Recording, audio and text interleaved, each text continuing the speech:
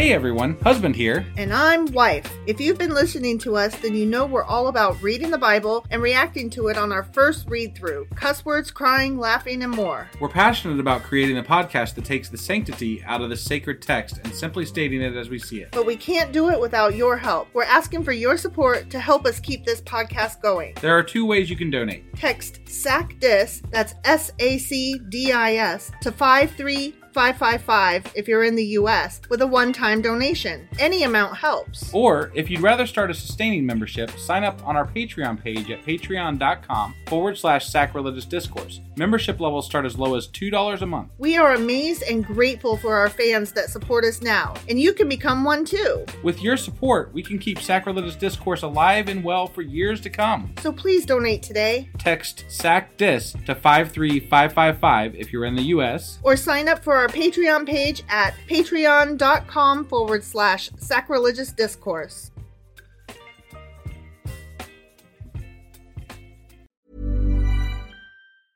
Hiring for your small business? If you're not looking for professionals on LinkedIn, you're looking in the wrong place. That's like looking for your car keys in a fish tank. LinkedIn helps you hire professionals you can't find anywhere else, even those who aren't actively searching for a new job but might be open to the perfect role. In a given month, over 70% of LinkedIn users don't even visit other leading job sites. So start looking in the right place. With LinkedIn, you can hire professionals like a professional. Post your free job on linkedin.com/people today. Hey, I'm Ryan Reynolds. Recently, I asked Mint Mobile's legal team if big wireless companies are allowed to raise prices due to inflation. They said yes. And then when I asked if raising prices technically violates those onerous two-year contracts, they said, "What the f*** are you talking about, you insane Hollywood ass?" So to recap, we're cutting the price of Mint Unlimited from $30 a month to just $15 a month. Give it a try at mintmobile.com/switch. $45 up front for 3 months plus taxes and fees. Promo rate for new customers for limited time. Unlimited more than 40 gigabytes per month. Slows full terms at mintmobile.com. Millions of people have lost weight with personalized plans from Noom. Like Evan, who can't stand salads and still lost 50 pounds. Salads generally for most people are the easy button, right? For me, that wasn't an option. I never really was a salad guy. That's just not who I am. But Noom worked for me. Get your personalized plan today at Noom.com. Real Noom user compensated to provide their story. In 4 weeks, the typical Noom user can expect to lose 1 to 2 pounds per week. Individual results may vary.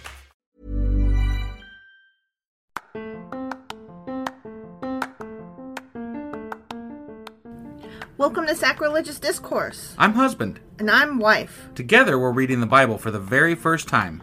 We grew up without religion and wanted to know what all the fuss was about. Well, what have we learned so far? That God is a dick, and apparently some people believe in talking donkeys? We're not trying to pass ourselves off as experts. Nope, we're just reading the Bible for the first time and giving our first take reaction. If you'd like to join us in this venture, you might consider starting at episode 1. Otherwise, jump in wherever you like. All right, let's go read the Bible. Yeah, let's get to it. Husband. Wife.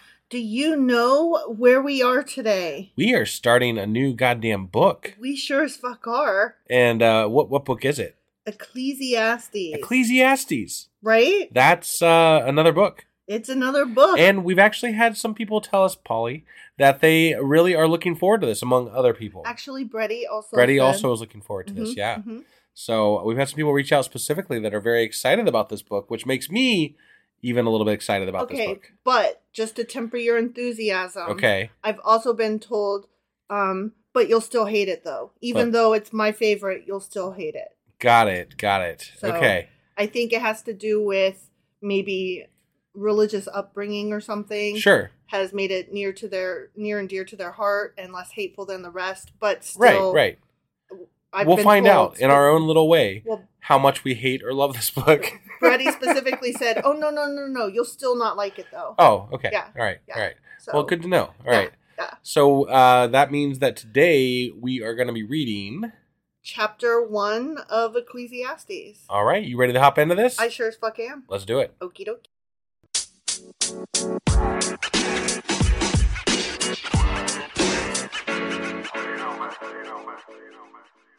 Okay, before we read chapter 1 of Ecclesiastes, a couple notes. Couple. All right. Okay. One, is that I'm going to tell us just a little bit about the book, like who the author is. Okay. Et cetera, et cetera. Yeah. The second thing is, I think we're going to go back to previous format, what we were doing prior to Proverbs and Psalms. Yeah. Which is that we would read the chapter and say, oh, what's that about? And then make a note of it. And then on Saturday, do a Q&A about anything we had questions about. Okay. So we'll be doing our weekly Q&A. Yeah. Okay. So sounds good. I just, I'll come into this a little less prepared than I did with Proverbs and Psalms. Which is how we kind of prefer to do it because, honestly, we both want to be learning things as we learn them. Yeah. So, reacting in the moment as opposed to me informing you of a thing. Right. But it just wasn't relevant. It wasn't easy to do with the format in Psalms and Proverbs. We're just having to kind of learn our format as we go and be flexible to the demands of the material. So we're back to a weekly Q&A. Yeah. Okay. So, if Fair that's enough. okay with you. I mean, that's fine with me. Okay, I kind of sprung this on you mid-recording. Is that okay? It's fine. That's how we do things, you know? Yeah, I know. All right. I was thinking this earlier, and I was like, I'm not going to tell him. All right? Yep. So, Ecclesiastes, an unnamed author introduces the words of Kohelet, son of David, king in Jerusalem. Okay. Okay, so right. Kohelet is supposedly the author here. Right. He does not use his own voice again until the final verses. Okay, so the opening verses of the first chapter, he's going to introduce these are the words of Kohelet. Right. And then the very last chapter, which I think there's only 12 chapters in this book. Sure. At the end of that last chapter, we'll hear from him again, saying, those were my words, I guess. Got it. Okay. All right. I'm guessing that's how that works. Sure. Okay. And he's going to give his own thoughts at that point at the end and summarize the statements of Kohelet. The main body of the text is ascribed to Kohelet himself. Got it. Okay. Yeah. According to rabbinic tradition, the book was written by King Solomon in his own age. Oh. So Kohelet is telling the story saying, he starts off at the beginning saying, I'm Kohelet and I'm telling you this story. Right. According to King Solomon. My daddo. I thought it was King David. That's what I said. Oh, no, you're right. My mistake. Where did David come in? So, Kohelet is the son of David. Okay. Yeah. And then, supposedly, Solomon wrote this whole thing, which doesn't make any fucking sense, but whatever. Okay. But it doesn't matter who actually wrote it, or who says they wrote it, because they're all lying. The story is a lie. Got it. Okay, because the presence of Persian and Aramaic terms point to a date no earlier than about 450 BCE, and Solomon reigned between 970 and 931 BCE. Got it. So we're talking 500 years later is when it was actually written. Okay. All right. Sounds. The latest possible date for its composition could have been even as late as 180 BCE. You know, it seems to me that there's a lot of stuff written in that 400 to 500 BCE period because that's when they were coming back or going into exile type time frame. Yeah. And that's when a lot of these let's rally around our religion type things were happening. That's exactly why all of this material came out during that time period. Right. Because they were coming out of the Babylonian exile. Right. So, and they were trying to rally around their religion and their God. So Yeah. And I mean, they did a pretty good job. They put their religion back together, and then it lasted. Right. All the way up and through today. Yeah. So, not a bad job. Right. Ecclesiastes is a phonetic transliteration of the Greek word for the Hebrew name of its stated author, Kohelet. So, Ecclesiastes is Kohelet. Okay. All right. Yeah. So, that's where the name comes from. That's why that book has that name. And I thought that would be good to know before we go in that's what that word means. Sure.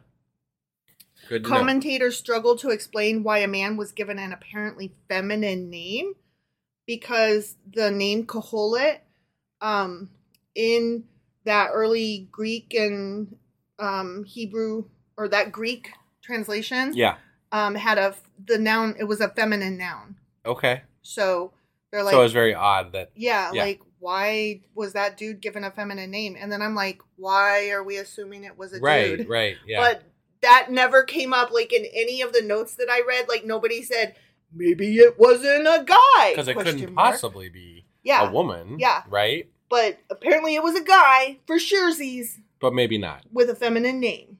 Right. And nobody knows why. But maybe not. I'm Because if it was written in 500 BCE or around that time frame, then no one really knows for sure. Right. Like, these are based on probably some sort of story that was told over hundreds of years. Right. So, but we have people today saying, Sure. why did that? And I'm like, why the question? but I find that in religion, there's a lot of questions that they leave not answered because they don't want to know the answers to them. So, Right. It's like, true. it might be one of those things where it's like, well, maybe it was a woman. We just don't know for sure. I just found it odd that not anybody put forth the idea that Right. maybe it was a girl. Right. Weird. One theory accepted by a wide variety of modern scholars, however, to knock me off of my little soapbox, is that he ascribed this activity to his wisdom because wisdom is female, capital W. Okay. That's why he used a feminine name. Got it. And I'm like, okay. All right. That's what the scholars of today say. The Sounds- modern scholars. I guess whatever. It's a valid argument. Maybe. I still question it, but Right. okay, whatever you say, guys. Sure. So, okay, now we're going to jump into the actual chapter 1 of Kohelet, which is Ecclesiastes chapter 1. Okay. Okay? Yep. The words of the teacher, the son of David, king in Jerusalem. Meaningless, meaningless, says the teacher. Utterly meaningless. Everything is meaningless. That sounds like me every day when I wake up, right? This all sucks. Why bother? Right. Blah. Yeah. Yeah. What do people gain from all their labors at which they toil under the sun? I think that's a question we ask every day of our lives, right? Like, why bother? Why do I keep doing the shit I'm doing? Because Yeah. Everything's stupid. where am I getting with all this? Yeah, yeah. Like, I'm just pushing a rock up a hill. Right. Right? Yeah. I mean that's I think a lot of people feel that way in life because Yeah. it does. I mean, you're fighting against a lot of things that are outside of your control. Yeah, and that and it includes- just feels pointless. right. But Yeah. I mean, there's no way around that. You can't change the government you live under. You can't change, how life works. Right. So You can't you're kind of change- stuck in the model of government that you live under, and Yeah. and that's where we're at. So. Yeah. Yeah. I find that interesting that Right, that's the way yeah. it starts. Generations come and generations go, but the earth remains forever. The sun rises and the sun sets and hurries back to where it rises. The wind blows to the south and turns to the north. Round and round it goes, ever returning on its course. All streams flow into the sea, yet the sea is never full. To the place, I like that. Yeah. Yeah. No, it's this is This yeah. is a everything's pointless. Well, I mean, no, this is very poetic, actually. No, I know, I like it. Yeah. I like depressing poetry. Right. Yeah. Right. To the place the streams come from, there they return again. All things are wearisome, more than one can say. The eye never has enough of seeing, nor the ear its fill of hearing. What has been done will be again.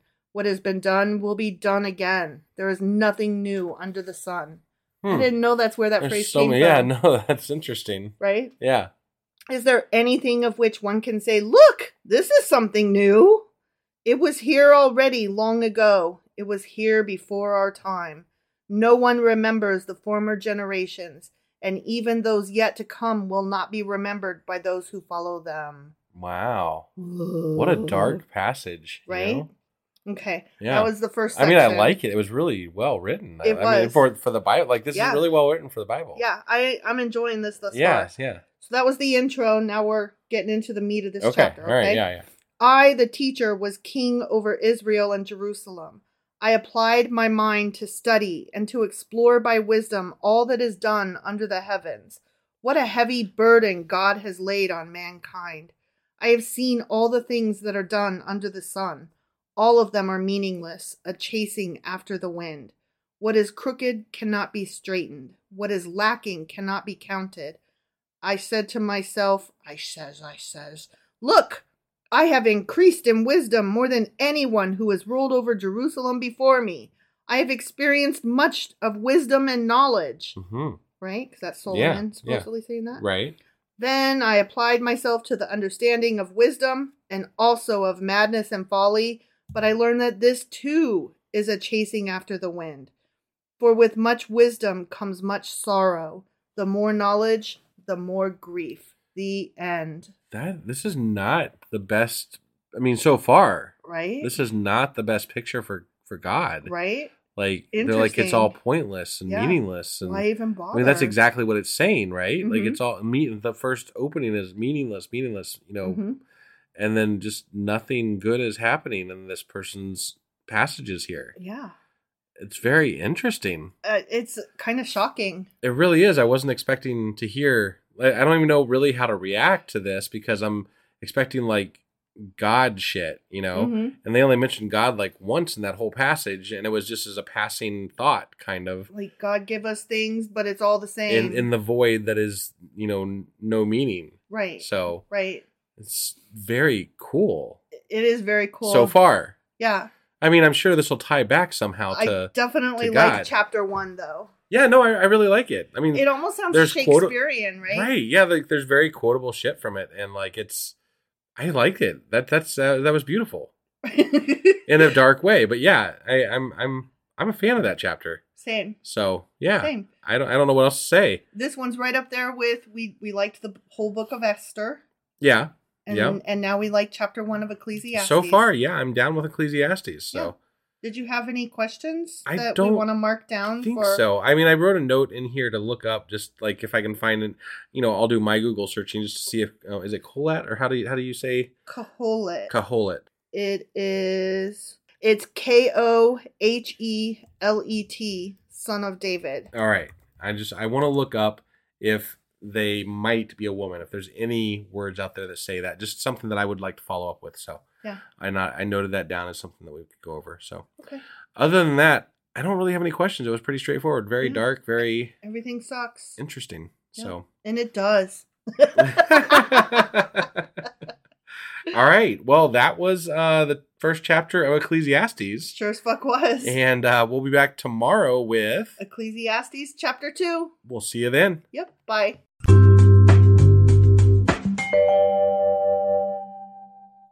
Husband. Wife.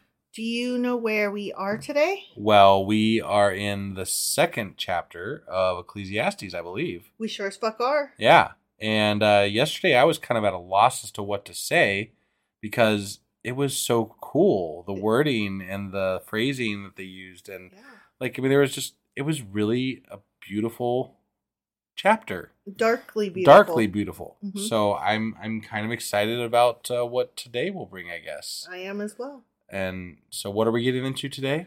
Chapter 2 of Ecclesiastes. All right, let's go do this. Okie dokie.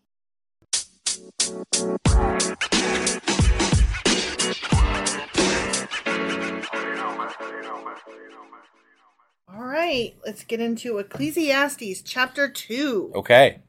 I said to myself, You says to yourself, huh? I says to myself, I said, come now, I will test you with pleasure to find out what is good. Okay. But that also proved to be meaningless. Wow.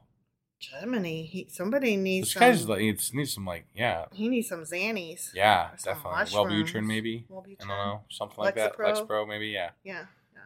Laughter, I said, is madness. And what does pleasure accomplish? I mean... He's so depressed. Right? Yeah, this person is very depressed. Maybe, okay. Playing off of, remember, Kohelet is a female name. Right. But he is the son of David.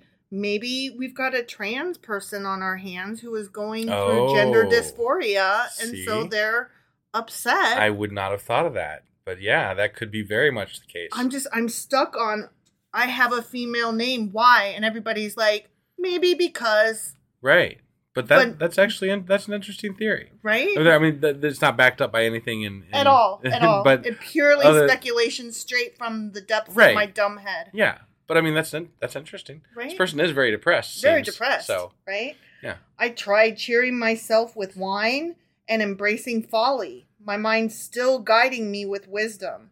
I wanted not capital W wisdom. Got so it. He was Yeah. not with her. Right. Just some. It's just wisdom. Just some wisdom. Just the wisdom. Generic wisdom. Got it. Not capital W wisdom. Right. Yeah. I wanted to see what was good for people to do under the heavens during the few days of our lives. Damn, the few. This is very morose. It is. It is. Quite macabre. Yeah. I undertook great projects. I built houses for myself and planted vineyards. I made gardens and parks and planted all kinds of fruit trees in them. Sounds like they did a lot of things. Yeah. That's good. I made reservoirs to water groves of flourishing trees. I bought male and female slaves. As you do. I don't approve of that. No. Bad choice. Yeah. And had other slaves who were born in my house. Still don't approve of that. Not cool. Not okay with that. I understand it was the time. I don't think that was a wise move. No. Personally speaking. But I do get that you're trying different things to try to cheer yourself up. Right. Did you try scrapbooking? I mean, I don't. I feel like I don't know. Like they've done a lot of things, right? Mm-hmm. And I guess part of there's all these self-help books now, right? Part of it is like finding your own happiness. Like, did any of these things strike you as making did they make you happy, or are you trying different things? I going feel like through the motions? I feel like we're coming to a point where they're going to say, but the only thing that was missing was God. Oh no, I didn't see that coming. Oh no, you're probably right. But I'm like, no, but these other things are really cool, and so maybe you just didn't choose. But I mean, definitely the slaves was bad. The slaves was bad. Yeah, but the building and the nature. But maybe that wasn't who they were. Maybe they were doing these things because people told them to do them. Right. Maybe they were more of a hammer and nails kind of guy. Yeah, who knows? Or maybe they like to etch in stone or something. Maybe they needed to go buy some new clothes. Yeah. And get a haircut and get their nails did. Right. Maybe they needed to try painting instead of building. Right. Maybe wine wasn't the thing. Maybe it was more like beer, ale, whatever it was back then. Maybe they needed to try cooking. Sure. Right? Yeah. Like some people maybe like they to just cook. didn't do the right things. I don't know. Yeah. Maybe they needed to play chess. And I'm saying that as somebody who hates chess. Maybe they needed to try chess. Yeah. Okay? You never know. I also owned more herds and flocks than anyone in Jerusalem before me.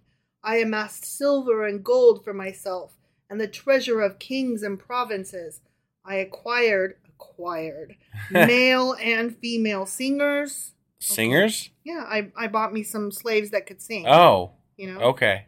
And a harem as well. Wow, a harem. He bought a harem. Jesus Christ. So this guy is drinking, he's building, he owns all the animals, he's rich as fuck, he's having all the sex, doing all the drugs. Right. The delights of a man's heart. So I mean, the delights of what men say is the delights of their hearts. Right. Again, right. You maybe haven't tried the right things or in the right way. I don't know. I'm still going to put out there that maybe you're transgender and you need to get right with yourself. I think that's highly plausible based on what we're reading here. Right? Yeah. I mean, because all of these things are the delights of a man's heart. Maybe you don't have the heart of a man. Yeah, right. Which is okay. It's fine. Yeah. I became greater by far than anyone in Jerusalem before me. In all this, my wisdom stayed with me. I denied myself nothing my eyes desired. My eyes, but not my heart. Right. I refused my heart no pleasure. Oh, there's the heart, I guess. Okay. My heart took delight in all my labor, and this was the reward for all my toil. So you were happy, yet when I surveyed all that my hands had done and what I had toiled to achieve, sigh, everything was meaningless. A chasing after the wind. Nothing was gained under the sun. But was it not? I don't feel like it's meaningless. It's meaningless if it has no meaning to you. If it had meaning to you, then it isn't meaningless. But I think that's the point. He's going through the motions. Right, and you're chasing meaning in a harem? That's not meaning. I think that's his sex. Point. That's his point. But meaning would be having a relationship with somebody or a friendship with somebody or like the things that they're chasing are not... They're surface. They're not Yeah, they're depth. very surface. But I think that's his point, though. He's saying, I did all of these surface things, and I still was not finding happy. I was doing everything expected of me, and I still wasn't happy. I was rich and powerful, and I did everything I was supposed to do, hypothetically, and nothing brought me joy because there was nothing deep in any of it. Well, if you weren't joyful, I feel like you weren't as wise as you thought you were. There it is. There it is, right there. Boom. I'm just saying. Yeah. Like, that's not... It has nothing to do with the actions. It has to do with what you perceive. You perceive these to be the correct things. Right. Obviously, they weren't. Right. I mean, everybody keeps telling me, if you would just love chess, you would, just try it. You'll love it. And I have tried it, and I don't love it. Right. And if I put my head to chess, I would be miserable all the fucking time. Right. If I memorized, like, all the opening moves or whatever, and en passant thing. Whatever the fuck it's called. Like, all the goddamn stupid vocabulary. Right. Right? Yeah. Like, if I learned all that shit, right? And let's say I became pretty good at it. I don't see that happening, but let's just pretend for a second. Yeah. I would still be miserable. Well, then we could try Magic the Gathering. I don't want to play that either. Look, I just want to play Parcheesi and be done. Okay. Like, I don't need all that. Got okay? it, yeah. All right. Then I turn my thoughts to consider wisdom and also madness and folly. What more can the king's successor do than what has already been done? I saw that wisdom is better than folly, just as light is better than darkness. The wise have eyes in their heads, while the fool walks in the darkness. But I came to realize that the same fate overtakes them both. Everybody dies in the end. That's true, yeah. And I've often thought, in passing, how blissful it could be to be the ignorant fool, like you don't see all the shit. You don't see all the crap that's happening, right? To be shallow. Right. And you're not bothered by, climate change. You're not bothered by the politics going on. You're not bothered by anything except for what's in front of you. Right. Right. I've thought that often that would be. Lord, take this sight from my eyes. I don't want that though. What I want is for my actions to be meaningful in some sense, to do something to affect the change in some small way towards those things that I see that are injustices or that are wrong. Right. And that's what I endeavor to do with my life. Because once you see it, then you're responsible for it. Right. But I do think that moving in that direction and fixing those things is rewarding. Mm-hmm. I see that as rewarding. Sure. So. Then I said to myself, I said, the fate of the fool will overtake me also. What then do I gain by being wise? This guy's so depressed. It really is, yeah. I'm sorry for him. Yeah. I said to myself, this too is meaningless. God damn it. Does he say God damn it? He doesn't. Oh, okay, damn it. But it sounded right, though. Right, yeah. It was right in line with it. Right, yeah. For the wise, like the fool, will not be long remembered. That is true. Right. The days have already come when both have been forgotten. Yeah. Well, but many people say that this was written by Solomon, possibly. Solomon has not been long forgotten. That is true. I'm just saying, if it was Solomon... But nobody knows that Ecclesiastes slash Koholeth guy. Right. Girl. But yeah, guy. we don't really know who wrote this, but some people say that maybe it was Solomon. And if it was Solomon, most people know who Solomon is. Yeah. Or at least have heard of Solomon. Have heard the name. Right. Like the fool, though, the wise too must die. Yeah. It's true. We've covered that in other chapters. Mm-hmm. Like, well, it doesn't really matter. Y'all die. We all die. Everybody dies someday. But I do feel like this is a mental health issue more so than it is Same. An actions this thing. This is like an emergency. Like if somebody wrote this down in their diary and you were like flipping through, I'd be very worried. Wouldn't you come and be like, look, okay, bad me. I was reading your diary. Yeah, right. Like we'll address that in just a second. Sure. Yeah, I'm an asshole. First of all, just let me say, it's very beautiful. What she wrote is very beautiful. It's very I think we should pursue some writing. Yeah. Because that could be the key to what you're looking for. Seems to be, you're very good at it, so. But also, should I call 911? Do you have guns that I need to take away for a while? Yes, yeah, that might be a question you would want to ask, yeah.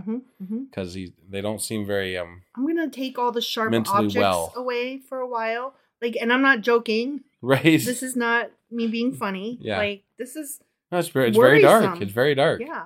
It does not, I mean, again, unless this is lending towards an eventual, and then I found God. It doesn't lend towards, God very well. No, it really doesn't. So I'm just saying it's odd. It is. So I hated life, it continues. Yeah. Because the work that is done under the sun was grievous to me. He hated life because he hated work. Got it. all of it is meaning. Well, it says he hated all that is done under the sun. Maybe he had an allergy to the sun. Could be. There are some people, seriously, yeah, that have photo whatever. I forget what it's called. Right. But it's like I have a mild allergy to the sun. Actually, sure. Like it causes my eyes to water and I get like real tingly. Well, and again, if we're talking about a trans person here back then, they would have had to wear extra clothing to keep themselves, not seen for their gender. They're, not. They would have had to dress opposite of how they wanted to. They would have been present. hotter in the sun than other people would have been because they would have had to conceal what they were. Well, I mean, this is a king talking, so it would have been a guy dressing as a king, right? Right. Not. Well, they didn't say, no, they said it's the son of a king. It hasn't said specifically that it is a king. Oh, yeah. It was son of the king of David. Right. Yeah, you're right. All of it is meaningless. A chasing after the wind. I love that they keep repeating, you're chasing after the wind. Right. That is just such a cool phrase. Yeah. No, and at some level, it's very true. It's just, you have to find the joy in your life, like with those, regardless of whether you're chasing after the wind, you still are affecting something that does transcend you. So, right. Something outside yourself that's greater than. And it doesn't necessarily mean you're going to be remembered, but I mean, that's not the important bit. Right. The important bit is that you feel good about what you're doing. Yeah. I hated all the things I had toiled for under the sun because I must leave them to the one who comes after me.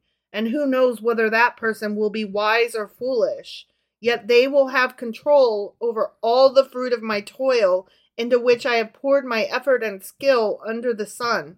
And this, too, is meaningless. I don't understand that thought. I don't either. Because to me, I already have reconciled the fact that I'm going to die and that's it, right? And I don't really have a need to.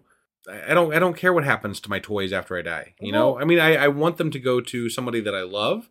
Beyond that, what they do with them is not of my concern. Well, and if you are a follower of God, nor should it be, because that's an earthly concern, and you will be hypothetically in heaven, and those things won't matter to you. Right. So they shouldn't matter to you now. But the worth of what I do, I have always found in the moment in my lifetime. It's something that I care about. Like, I care about how I treat others in my life. I care about how others view me in my life. I care about actions that I take and things that I say. These are the things that I worry about. I don't care so much. I mean, I've got a shitty ass computer that we do our podcast on. I've got desks that are in disrepair. I've got, a car that's in disrepair. And, I don't give a shit about my things. I give a shit about how I treat others and how they perceive that I treat them. Right. That's the biggest wins I have in my life. I mean, I've always said, with regards to my relationship with you and our family, I could live in a cardboard box as long as we're together, because home is what you make it and where you are. And to an extent, that's true. That's a little bit hyperbolic, I will grant you, and easy to say, given that we do have a roof over our head. Right. And probably insulting to those who are unhoused. But that's something I've always said before I had better language for it. Sure. Which is that I think the sentiment is that, you only need the people that you care about is what you really truly need in your life. Yeah. And, whatever it takes to make that a successful relationship with those other people is what you want to strive to do. Yeah. Now, obviously, you want to have shelter. You want to have things that are important to have, but it's the people around you and your interactions in your day-to-day life that really make a difference to you and to others. So, right. I think not the things that you acquire. I think I meant I don't need a mansion or a yacht. Correct. Correct. Don't need material things. I need to feel that I am with the people who love me and that I love. Right. And that we are working together on a shared plan for the future or whatever. Yeah. Blah, blah, blah, blah, blah. Definitely. So my heart began to despair over all my toilsome labor under the sun. For a person may labor with wisdom, knowledge, and skill, and then they must leave all they own to another who has not toiled for it. That's not necessarily true, but You don't have to leave it to anybody. You could give it to whoever you want to. Okay, but according to the laws back then yeah, sure. it would have gone to their oldest son or whatever. I guess. And he's like, that sucks. I'm like, do you not like your kids? then I was gonna say, if that's your biggest concern, I have to take issue with how you raised your kid then. Yeah, have a better relationship with your kid. Right. Fix that now. Make that the thing that... Yeah, work on that. Yeah. That can be the difference that you make. Right. This too is meaningless and a great misfortune. What do people get for all the toil and anxious striving for which they labor under the sun? All their days, their work is grief and pain. It doesn't sound like if you're rich that you had a lot of grief and pain, but I digress. I mean, they had slaves. I don't think they were doing all this toiling. They were telling people to do the toiling for them. But and they were like, oh, I worked all so hard today telling my slaves about the hard work they needed to do. I mean, he had slave singers. Yeah. That's above and beyond. Like, maybe you missed the mark there. Maybe you were supposed to be singing. Right? Yeah. Right. Like, take singing lessons. Yeah. You're allowed to sing. Yeah. Like, you almost had it. So close. Even at night, their minds do not rest. This, too, is meaningless. A person can do nothing better than to eat and drink and find satisfaction in their own toil. Yeah. That's exactly what we're saying, well, my guy. I feel like this guy has a mixture, or this person has a mixture of like ADD and depression. Yeah. And like their mind's always racing about all the things that need to be done and could be done, and oh my God. And my time's too short, and right. I'm Hamilton. I don't have enough time. This too, I see, is from the hand of God, for without him, who can eat or find enjoyment? Ooh, me. Right? Same. To the person who pleases him, God gives wisdom, knowledge, and happiness. But to the sinner, he gives the task of gathering and storing up wealth to hand it over to the one who pleases God. This too is meaningless. Wait, chasing after the wind. Which are you? Are you the sinner, or are you the? Because like you're kind of giving me a mixture of both here. Right. That you're wise and you're a wise wealth, sinner, but you're going to be passing it over to somebody who doesn't have any. What? So they're kind of mixing the two things here. Yeah, and I'm not really sure. I'm not sure either. I'm eager to find out more. Yeah, but that's I am worried about this person though. I am very worried. They sound suicidal ideation at the least. Right. And I'm like, you can't put your meaning. You can't find meaning in. You can't put your meaning that you find in like something else that's meaningful to other people. You have to find it yourself. Right. I mean, that's one of the things when we first got together that you had to teach me. You have to love yourself before you can love anybody else. And that sounds so fucking cliche.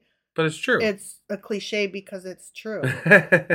Like, it's kind of like, if you don't love you, why the fuck should I? Right. Like, not to be cruel. No, but it makes it difficult for other people to, yeah, be a part of your life if you can't first accept yourself for who you are. Yeah. Yeah.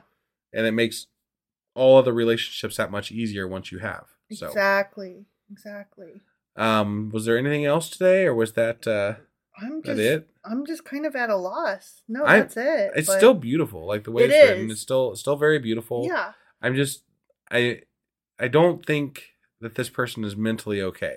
I don't either. Because I don't think they're even speaking correctly about what God is responsible for and what God isn't responsible for. Right. I feel like they're just depressed about their life, mm-hmm. and they can't even see exactly what they're saying and how it doesn't really make sense with regard to God. They didn't even mention God till the end of the chapter, and I feel like they tacked on like, oh, I'm supposed to talk about God right. too.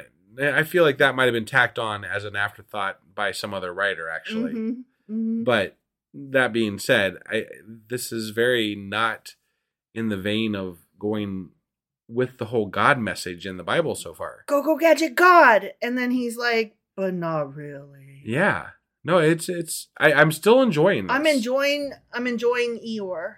Yeah, you know what I mean? Right. It's like we all love Eeyore, or if we're going Care Bears, we all love the sad Care Bear. You know? Is it Grumpy? It is Grumpy. Yeah. And then the Smurf is Grouchy Smurf. Sounds right. And then what is the Seven Dwarfs was that one. He's grumpy. Yeah. Yeah. Right. We all like the grumpy, grouchy guy. Right. You know, sure. he's the one that tempers all the love and the joy that can be a little overbearing. You need somebody a little cynical and dark. Definitely. To kind of balance it out. But I don't think you have to be depressed to be cynical and dark, exactly. No, but this guy is. Definitely. And I'm saying guy in the generic sense. Sure, because they keep referring to themselves as that. So yeah, and I'm still not entirely convinced that it's not either a woman or somebody with gender dysphoria. Right. Like, yes, that's just me pulling that out of my ass. But given the name, it could be. It could be. I mean, it really surprises me that nobody else has mentioned it. Right. Honestly. Yeah. So anyway, that was Ecclesiastes chapter 2. It sure as fuck was. And we will be back tomorrow with Ecclesiastes chapter 3. We will see you then. Yep. Bye.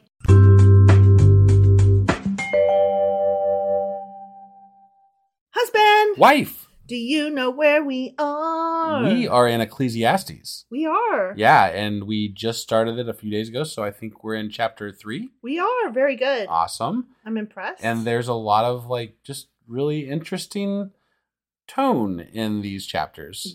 Tone. That's what it is. Yeah. They got some tone. They've got some tone, for sure. What kind of tone do they have? Not tone loc. Wow, dang. I mean, that's the first thing that came to my mind, you know? Yeah. But no, I mean, it's very morose, very dark, very... It's pointless and meaningless. Yeah. Everything sucks. Which, I mean, I don't agree with. Like, I'm kind of having to argue, like, no, you can make better, like, you know, come on, get positive, take some happy drugs or some soma or something. Come on. And get some therapy. Yeah, get some therapy. But then I realized this is the, Bronze Age. And I'm like, oh, fuck, you're screwed. So that's where we're at, I guess. Mental health during that time period was a real wash. Not as good as it is today, I guess. Not as good as it is today. Nor was, like, I don't know, air flight. Yeah, right. Yeah, pretty much anything. You just couldn't get a flight anywhere. It was awful, man. You had to wait for thousands of years. Trains, Jesus. Yeah. Try getting a train ride back then. All right. So yesterday we did Ecclesiastes chapter 2. Correct. And today we're getting into Ecclesiastes chapter 3. Let's go do this. Okie dokie.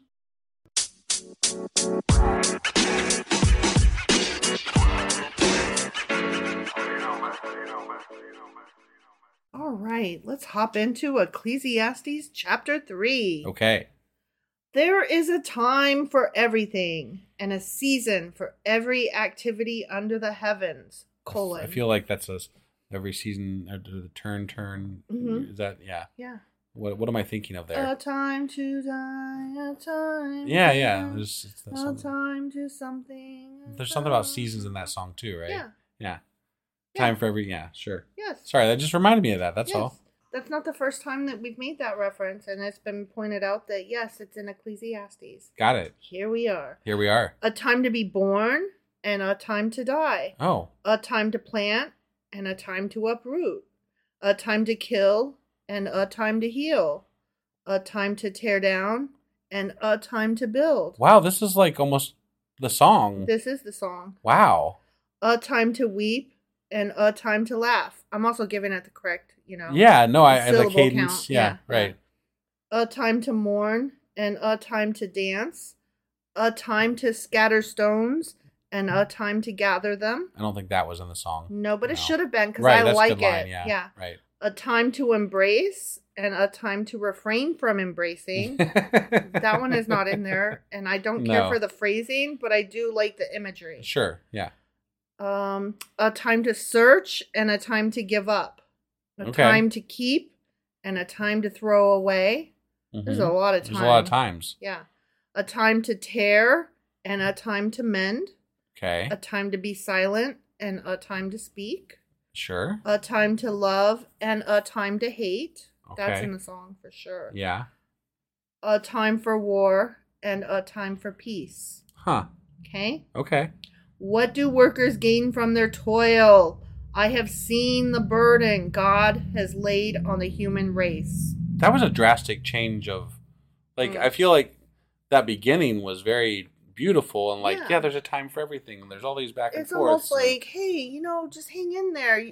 The season will change. And then he's like, no, it won't. What's all this toiling for? Right?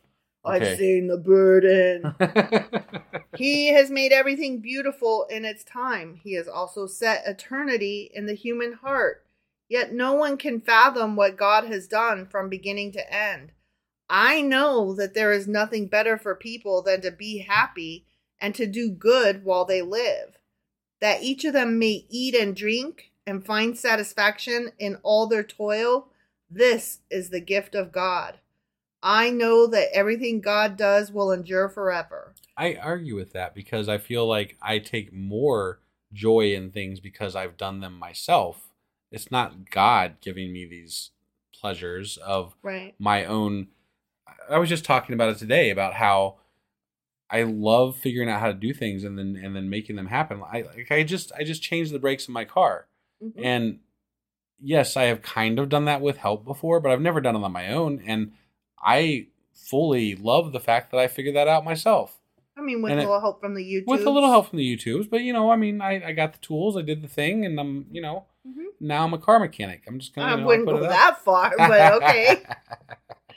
Let's see. Know that everything God does will endure forever. Nothing can be added to it and nothing taken from it. God does it so that people will fear him. Oh. That's why. That would just so we fear him. Uh-huh. I just got to throw that fear in there because it would be very bad if we forgot that we were supposed to fear him. Fear. Just got to toss that in there. Be very afeared. Yeah. Pink elephants on parade. I thought you were reading again. I'm like, what is this? No, I was thinking of things that you fear, Oh, okay. That's a song from Winnie the Pooh. Oh, okay. It's Sorry. Heffalumps and woozles are very confusals. Da da da da da da da da da. Got it. Yeah, I vaguely remember. It's been a long time, so. He's very scary. Yeah. Whatever is has already been, and whatever will be has been before. And God will call the past to account. I see. You gonna pay. I thought God already knew what was going to happen, so. He does. He's going to call you to account for it, okay. though. All right. That's different from Got it. You knowing. It's like when your parent calls you in and is like, is there something you would like to tell me? Right. And then you have a choice in that moment. Right. Yeah, because you don't know what they actually know, right? If they know anything, this might be a test. Right. That was always a question, Mm-hmm. The parents actually know, or are they just like asking that way to see if they can figure something out? And what if you accidentally tell them something that they didn't know, right? And then they did know something else, and then you're really screwed. Double whammy. Yeah. Oof. Not good stuff there. Not good at all. We didn't play that trick on the kid. No. And I saw something else under the sun. In the place of judgment, wickedness was there. In the place of justice, wickedness was there. I said to myself, said, God will bring into judgment both the righteous and the wicked. For there will be a time for every activity, a time to judge every deed. I also said to myself, as for humans, God tests them so that they may see that they are like the animals. Surely the fate of human beings is like that of the animals. The same fate awaits them both. Death? As one dies, so dies the other. That's right. Okay. All living things die. I think that's pretty correct. obvious. Living, you see that happen to all those things. That's the exact definition of living. Right. Is not dead and then you die. Yeah. Right? Sure. Yeah. All have the same breath. That's not true because plants live, they're alive, but they do not breathe in oxygen. Right. That's true. They are the opposite of us. They are. And yeah. Thank goodness for that. Right? We need more of them. Where would we be without the trees? In a lot worse shape than we are currently. All have the same breath. Humans have no advantage over animals. I mean, the opposable thumb. That's a slight advantage. The brain, I mean. Questionable sometimes. Well, that is, yeah. I mean, okay. It's gotten us into some trouble, too. We did build elevators, and I never saw a zebra do that. Nope, no zebra has built an elevator that I'm aware of anyway. Right? Everything is meaningless. Oh, we're back to that. Oh. I'm sorry, guy. Man. All go to the same place. All come from dust, and to dust all return. Yeah? Who knows if the human spirit rises upward, and if the spirit of the animal goes down into the earth? So, I saw that there is nothing better for a person than to enjoy their work, because that is their lot. I agree. You might as well just enjoy your shit, because shit's what you got. That's like exactly what I preach, basically. Like, if you're gonna be on this earth, you might as well enjoy your time here, because you don't, like it said, you don't know, or you go. Okay, atheism is the lack of belief in God, right? Mm-hmm. It doesn't mean we have an answer to anything. No. And I don't believe it. I believe I turn to, dirt, basically, when I die. But the truth of the matter is that I don't 100% know. Science hasn't 100% proven anything exactly. Right. That being said... It's for sure what happens to your body. Right. For sure. For sure. Yeah. Yeah. But, like... Do we have souls? I don't know. So, but, no. Like, whatever. But I'm just saying, like, even if we leave room for just, like, the slightest bit of doubt as to what's going to happen after we die, right? You still, what's the point of not living a good life? You don't know. And to play your life differently on a guess that there's some God you're supposed to be fearing. I might be rewarded or punished. It's crazy. Yeah. And this person in Ecclesiastes seems to get it. Kind of. Which I'm like, in a very dark, depressing way. Right, yeah. They needed drugs. But I mean, obviously. Right. But they seem to get it. For who can bring them to see what will happen after them? No one. The end. Right. Yeah. I mean, that's kind of my point. Yeah.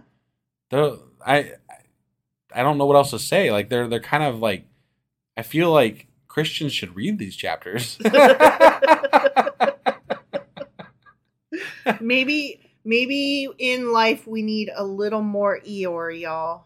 I mean, I think that there is definitely a place for dark thoughts. I mean, if we didn't have dark thoughts, we wouldn't have Edgar Allan Poe. We wouldn't have, I don't know. Edgar Allan Poe. No, that's the first thing that came to my mind. I mean, there's all kinds of dark thoughts that have really been great artistic pieces. And I can't imagine where we would be without that stuff. So I'm sorry I didn't come up with anything else besides Edgar Allan Poe, but that's where I was at with it. So yeah. Anyway, read some Edgar Allan Poe. He's good. But highly recommended. I can't believe you didn't bring anything up because you're like the perfect person to bring up like dark material. Okay, not Shakespeare. Frankenstein. Yeah, that was dark. Right. I mean, like that whole tale is like a dark and rainy night, and then you throw a fucking monster into the storm. Yeah. Like, wow, so good. Oh, you know what? I did say Shakespeare. The Tempest is pretty dark. Mm-hmm. Like, I really liked that one. Yeah. Because they're stranded on an island, and there's a storm, and there's like magic afoot, and there's a monster, and it's some creepy stuff. It's a good one. It's a good one. I like more contemporary. I like Chuck Palahniuk. Palahniuk. Yeah, he's got some pretty dark shit. Yeah, he does. He's the one that wrote Fight Club, right? Yes. But many others. Yeah. Oh, he's real dark. He's real dark. Mm-hmm. Yeah. Oh, you know what's a really good book, y'all? You should read The 13th Tale by Diane Setterfield. It's a great book for this time of year. It's a contemporary Gothic tale. And it's sometime within the last 10 years it was written. It's among my favorites. Yeah. And if you're looking for another, like we're heading into fall and dark time of year kind of thing, A Head Full of Ghosts by Paul Tremblay. You had me read that one. That was good. Yes. Yeah. It was so good. Yep. That one is definitely one of my favorites. Yeah. Yeah. Well, now that we got some book recommendations. No, sorry, wife's not done. One more. This is the one I was trying to think of when you were saying Edgar Allan Poe. Yeah. This isn't Edgar Allan Poe, but this is what I would have said. Wuthering Heights. You either love it or you hate it. Okay. Most people hate it. I loved it because I eat up that dark shit. Right. That dark Gothic. Yeah. Give me it. Yeah. Oh, related but unrelated. Did you know if you look up the definition of a Gothic tale and you look up all the things that are part of what makes up a Gothic tale, that actually the Harry Potter world, like particularly the first Harry Potter, it could be construed, if it was darker and less enjoyable, it is a Gothic tale. It has all the parts of it. We're talking a mirror. We're talking twins. We're talking a castle with nothing stays where it's supposed to. Right. Ghosts, right? Yeah. And orphans. Like, if you literally look up the definition of a Gothic tale, almost every single thing appears in Harry Potter. It's like J.K. Rowling took that and then was like, but fun. Right. A Gothic tale, but fun. Yeah. So, sorry, I went off on literature for a minute there, but I just thought it was so interesting when I made that discovery. But we should say something else about J.K. Rowling while we're on the subject. Oh, yeah. Caveat, J.K. Rowling is a cunt. But we've decided, with permission from our child who is part of the LGBTQ community, that as our family is as concerned. Our family, not like across the board, like we are not a monolith, they are not a monolith, that we will take the art and leave the artist in the ditch. Yeah. Because the world is bigger than the artist at this point. But I feel like that artist needs to be caveated when you're mentioning them. You are right, and thank you for bringing that up. I was stuck in the literary part of the world, right? And I forgot about, oh yeah, but that artist is a cunt. Right. So yeah, there's that. We don't do transgender, anti-trans stuff on this. We don't stand for anti-trans. Right. That's what I'm trying to say. Yeah. No TERFs allowed. Correct. Okay. All right. That being said, this book is kind of cool. I'm digging it. I'm liking the mood of Ecclesiastes. Yeah. It's right up my alley. It definitely is. Yeah. I like it a lot. I don't fear God. No. I'm not excited. Like, I don't embrace death, but I'm not, like, afraid of it. And if anybody can figure out how to send drugs back about 2,000 years, 3,000 years, maybe we should get this guy some help. I think it's more 3 than 2. Yeah, right, whatever. Yeah. So all those years. But whatever. Back in somewhere them BCs. Back there.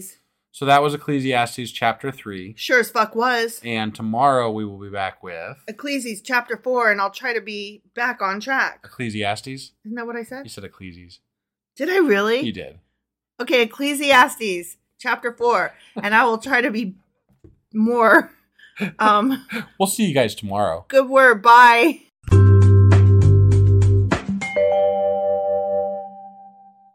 Husband. Wife. Do you know where the fuck we are? We are in Ecclesiastes. We are. Yeah. And I'm really enjoying this book. I am too. It's oddly satisfying. It is. And I think specifically it's oddly satisfying for somebody who is a non-believer. Mm-hmm. And I think maybe that's not entirely true specifically to atheists, because I've heard from many of our people who are ex-Christian that this is one of their favorite books as well. Right. And I don't think it stemmed from them becoming an atheist, maybe, but just the beauty of it and the wording and everything. This person is feeling hopeless. Yeah. Now, I don't know where it's going to go, where they're going to find hope, if they're going to find hope, but thus far... It's fantastic. Yeah. I mean, for the Bible. Right. Caveat that with for the Bible. Yes. Because we're in the Bible. Because always caveat it. For the Bible. Footnote, Bible. So I believe last time we did Ecclesiastes chapter 3. Sure as fuck did. Which means today we're going to be getting into... Ecclesiastes chapter 4. Awesome. Let's go do this. Okie dokie.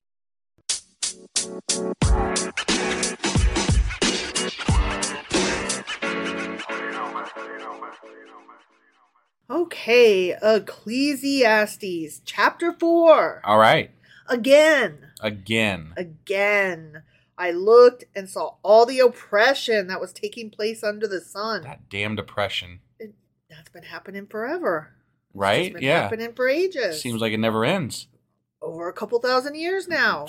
I mean, right? All of humanity, maybe. Apparently. Yeah. I saw the tears of the oppressed, and they have no comforter. Ooh. Okay. Power was on the side of their oppressors, which That's generally how that works. Oppression works. Yeah. And they have no comforter. And I declare that the dead who had already died, which again, that's how that works. The dead are usually dead. Yep. Are happier than the living who are still alive. I'm going to argue that point. I don't think dead people can have emotions. Right. I am going to agree with you because either they're dead and gone and done. Right. Or religion-wise, they're where they're supposed to be in their little afterlife place. Right. But then you could apply emotion to them hypothetically. Okay. Maybe. But you're telling me that people in heaven are less happy than people on earth living? No. See? Well, but maybe they're in hell. But okay. I'm just saying, if we're going with afterlife, okay, but he didn't specify. He just said living people are not as happy as dead people, or dead people are happier than living people. No, and I think that that's a very morose. I'm using that word too much lately, but it's a very dark statement. Right. That is just might as well be dead. Better to be dead than alive. Right. It's the depression issue that's coming up throughout this so far. Yeah. Yeah. So I believe that's how I'm taking it in anyway. Oh shit! But better than both is the one who has never been born. Damn. Who is not... tell me that's not something that every teenager is... I wish I'd never been born. Or, I didn't ask to be born. Right. Who is the unborn person who has not seen the evil that is done under the sun. Damn. Okay. So, better to not even have been born so you don't see that evil. I can agree that there is evil that is... Like, it's a thing where older people become more and more cynical, right? Yeah. Because you see more and more injustice in the world and more evil, I guess you could say. Sure. And I don't really believe in evil. Young people don't have the manners that we had when I was a kid. Sure, right. Boy, people are getting ruder and ruder all the time. But I argue this point to the extent that I think that cynical behavior in general, and I will admit, I am more cynical than I was when I was younger. Yeah. And I think it's inevitable, right? Sure. But also, I think that countering cynical behavior has to do with forward motion, right? Yes. You have to be able to say, I'm going to do something to rectify that situation. I want to do something to rectify that situation. And I fall into a very, very bad habit of being cynical and allowing it to be an excuse to be lazy and wallow. Sure. And I think a lot of people do that. Right. But you also recognize the good that it would do to stop doing that. Right. I'm just saying it's really easy to be like, everything sucks, why bother? And let that be the end of the sentence. Yeah. And that's with me, my latest entry into this is that I've become more and more cynical with regards to politics right now, sure. right? And so I start examining, I've done this recently, where I'm examining what is going on in the political landscape, especially here locally in Ohio, where we live. Right. And I'm saying to myself, okay, you're cynical, you're jaded, you're pissed off at the way things are going and the way things might go, right? What are you going to do about it? What am I going to do about it? Right. And I know that we have a bit of a platform, so I'm not going to say that this is available to everybody in the same way that I'm doing this, but I actually took the initiative. I had one of our people on Discord mention somebody that's running for office here in Ohio that's a trans candidate in one of the state houses, that's state house openings that's coming up in our elections. Right. And so I took that opportunity to reach out to that person, and I've heard back from them, and we've been in a little bit of a discussion. Right. I'm very excited about the possibility of getting more involved in local politics. And it changed my whole mindset as to how I feel about that. Right. Like just doing something with forward motion to change how I feel helped. And it may not change a goddamn thing except for that, but at least you tried. At least I tried, yeah. And maybe I've made some better connections that help later down the road too. You know, like I've done something to move forward instead of just sitting there becoming more and more pissed. Yeah. So that's all. I know I went on a bit of a rant there. I apologize. No, I agree with you because like I said, it's very easy to fall into that. it's easy to fall into thinking everything sucks and just stopping there and not getting angry and allowing that anger to fire you forward, to fuel you and fire you forward. Right, right. And I'm more of the everything sucks type, and you're like, everything sucks, let's fix it. Right. Which I appreciate in you. Yeah. That's all I was saying. Yeah. Yeah. And I saw that all toil and all achievement spring from one person's envy of another. This too is meaningless, a chasing after the wind. I love the chasing after the wind that we keep coming back to. Yeah. Yeah. Envy. Yeah. Really, he thinks that all motion forward for people. All toil. And all achievement. And all achievements is based on envy from other people. That's what he says. I don't know how I feel about that statement, but okay. I'm going to have to mull that one over a bit. I know that that's not true because agriculture in and of itself is one of the defining points. Like the creation of agriculture is one of the defining points of moving humanity forward from a nomadic to a stationary society, able to start creating more and being able to take care of itself and its citizens, and to become a society, and you don't know a thing until like they weren't jealous of other people already having agriculture, they worked as a community to create these cultures and create these societies. What it actually came from was not envy, but from laziness. Hear me out. Let me finish. I know how that sounds, but agriculture comes from laziness because we work hard in order to make life easier for ourselves. So it's a active lazy, not like just a couch potato lazy. Work harder, not smarter. Yeah. Well, or work smarter, not harder. Sorry, I said that backwards. It's instead of, walking 100 miles to the nearest water, it's how do I make the water come to the crops? Sure. Right. So we're trying to make life easier and less cumbersome. That's what I mean by lazy. Right. And so that's where it comes from, not envy. It comes from a need to make life easier. Right. Either for oneself or from the society as a whole, which selfishly allows us to make it easier for ourselves. Well, and the reason I said I had to mull it over is because I am a bit of a competitive person, right? So I do base some of my actions on competitiveness, but I like to refer to it as healthy competitivism. Yeah. I like to push myself by measure of other people sometimes. Yes. And it just helps gauge where I'm at. At work, you always succeed more when somebody at your workplace is better than you. Yeah. You just do. Right. And not because you want to bring them down, but because you're like, oh, there's a way I can improve. You look at it as a self-reflection. What can I learn from this person? Yes. Yeah. Which, again, I mean, not that I'm trying to like suck your dick here or anything, but like it's just another one of those things that I do love about you and admire about you. Sure. So, God, I sound like I love you or something. Yeah, I that's keep weird, complimenting you. It's No weird. more. Yeah. No more of that. Mm-hmm. Fools fold their hands and ruin themselves. Better one handful with tranquility than two handfuls with toil and chasing after the wind. Okay. What? It's a odd statement there. Better one I handful with tranquility.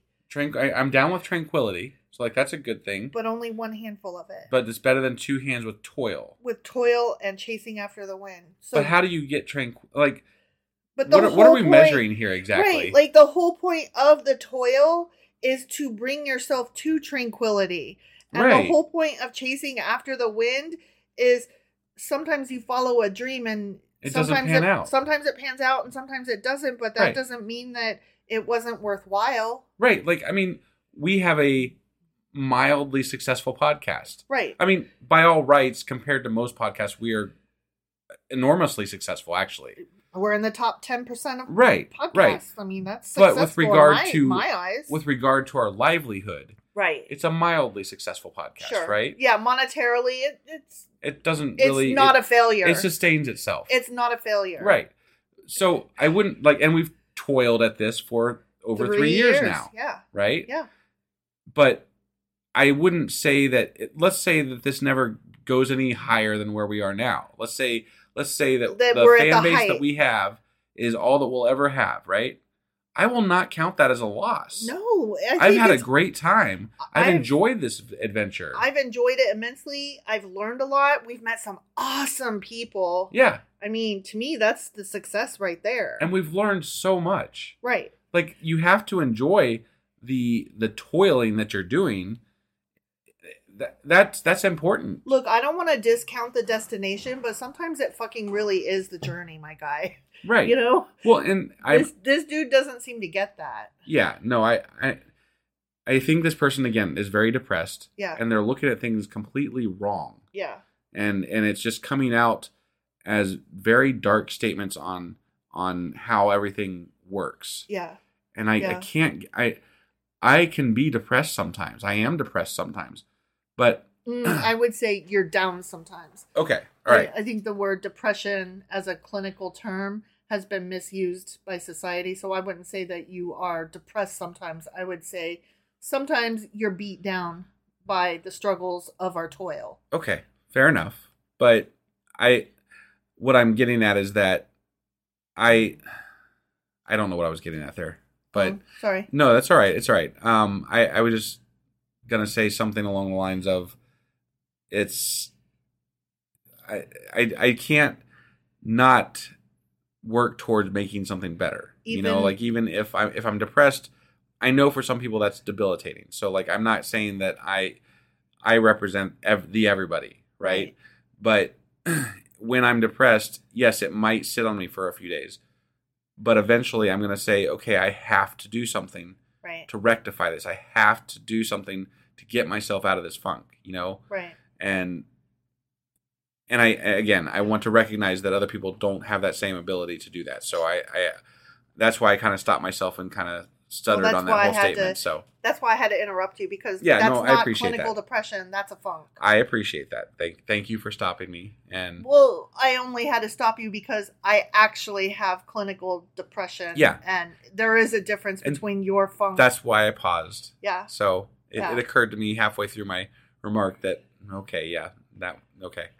And I had to think about it. No, that's fair. I mean, it is totally fair because part of fighting depression within yourself is determining, is this a debilitating mental state or is this a funk? And if it's the one, okay, what do I do to change my quote unquote mood? And if it's the other, what do I need to do to change my clinical state? Right. Does that mean medication, therapy, whatever else? Sure. That entails. And then mustering the help or self-will to do those things. Making that phone call. Right, yeah, making that phone call. Sometimes fucking sucks. Sometimes fucking sucks. Yeah. I've been playing phone tag with a new counselor, and let me just tell you, a person who suffers from depression, that's like the fucking worst. Yeah. Because a person who suffers from depression and does not like talking on the phone as it is, having to play phone tag is like, let's not. Right. Right. It plays into the everything sucks, might as well give up. Right. So I totally get it. Sure. Again, I saw something meaningless under the sun. Don't we all? There was a man all alone. He had neither son nor brother. If he was all alone, that means he also had no neither daughter wife or friends sister. Or anything. Yeah. Probably not even a dog. Probably maybe a dog. You think they so? didn't count dogs as friends back then. So Got it. He might have had a dog. We just don't know about about cats? it. Were they counted as friends? That I don't know. Okay. I don't know. Got it. There was no need to his toil, yet his eyes were not content with his wealth. Oh, I apologize. I read that wrong. There was no end to his toil. I don't know why I said need. There was no end to his toil, yet his eyes were not content with his wealth. There was no end to his toil. That sentence is dumb. Right. Okay. If there was no end to his toil, why would he be content with his wealth? Of course he wasn't. He's like, I just got to keep toiling. Right. But sometimes continuing to toil after you have wealth is not okay, I'm going to speak for myself here. If I was a wealthy person, do you think that I would stop working? No. You would find something. You are a busy person. I guess what I'm arguing here is the word yet. I think it should say there was no end to his toil, and his eyes were not content with his wealth. Okay, yeah. That maybe makes a little bit more sense. Yeah. The word yet doesn't go there. Right. They're like, he breathed oxygen, yet he inhaled again and again. And I'm like, no, the yet doesn't go there. It doesn't go there. Right. Okay. For whom am I toiling, he asked, and why am I depriving myself of enjoyment? Yeah, smoke a J. I guess at least he's acknowledging it. So, sure. Yeah. This too is meaningless. A miserable business. Two are better than one because they have a good return for their labor. If either of them falls down, one can help the other up. But pity anyone who falls and has no one to help them up. Oh. All of a sudden, we're talking about this is like the Ebenezer partner? Scrooge, story. Like, you can't, like, this is like exactly what that is based on, right? Like Scrooge, the old person that's got no friends, no family, and just toils until they die, right? You gotta find someone. You gotta recognize that happiness, and you gotta embrace family. You gotta embrace friends. You gotta embrace people into your life. Otherwise, it's not worth anything, right? Find me somebody to love. Right, but I mean, I can appreciate that sentiment a little bit. I think that people in your life is very important. Sure. And I can appreciate that toiling to toil just for yourself is toilsome. Yeah. It's so toily. Yeah. Also, if two lie down together, they will keep warm. But is that what they're going to do? But how can one keep warm alone? I could tell you. Do you have a plug? My good sir. Do we put an Amazon link for that? No. I mean, you just need a better blanket, I think. Yeah. Right? They got those heated blankets even. Right? Yeah. Oh, I love my They didn't have them back then, though. But they have a lot of blankets back then. If he's right. cold just, at night, get a that's few more his layers, own problem. Right? Yeah. Yeah. Get that hearth if going. He's got wealth. It said that he was toiling and he wasn't happy with his wealth. He can afford another fucking blanket. Yeah. He can also probably afford somebody to come, warm his bedside. That's true. So if he is cold at night, that's his own problem. Right. And I don't feel sorry. That would just mean he's miserly. Yeah. So. Yeah. Get another blanket, y'all. Right. Don't be cold. Yeah. And if you can't afford a blanket, then a hay penny will do. And if you haven't got a hay penny, then God bless you. I have no idea what that's from. I don't know what you're talking about. What is it? Hold on. It's something about put a penny in the old man's hat. If you haven't got a penny, a hay penny will do. If you haven't got a hay penny, then God bless you. Then God bless you. You may have sung that before. I don't. It's not the magic penny. Is this from something? Is this just like a childhood song? This is like a childhood song that everybody knows. Hold on. Oh, apparently not everybody. Oh, I got it. It's a Christmas song. It goes, Christmas is coming, the geese are getting fat. Please to put a penny in the old man's hat. If you haven't got a penny, a hay penny will do. If you haven't got a hay penny, then God bless you. Then God bless you. Got it. It's Christmas is coming. Got it. And the geese are getting fat. Okay. You don't know that one? It's a Christmas song. Sure. It sounds great. Everybody knows it. I'm sure you're right, except me. Right. And now, I'm the only one. Now I'm going to find out that nobody knows it. We're going to hear from one of our followers. Don't assume everybody knows the things you know. Blah, blah, blah. Not everybody knows it. Okay, but a lot of people know this song, I'm telling you. Yeah, okay. But you know it always happens, though. Well, fuck off is all I got to say. In the nicest way possible. Well, yeah, affectionately, of right, course. Yeah. Fuck off affectionately. Yes. With your extra blanket and your dildo. Though one may be overpowered, two can defend themselves. I mean, if you're really strong, I think one person could. He toils all day. He toils. So he might be a really strong dude. I am certainly not an advocate of guns. But if you had enough guns, yeah, that could work too. One could overpower. Set traps. You could be a really good trap setter. Traps, right? Yeah, bow and arrow. There's ways to do this. Yeah. Get yourself a good alarm system. A moat. I've always wanted a moat. Ooh, I want to build a moat. Right? Yeah.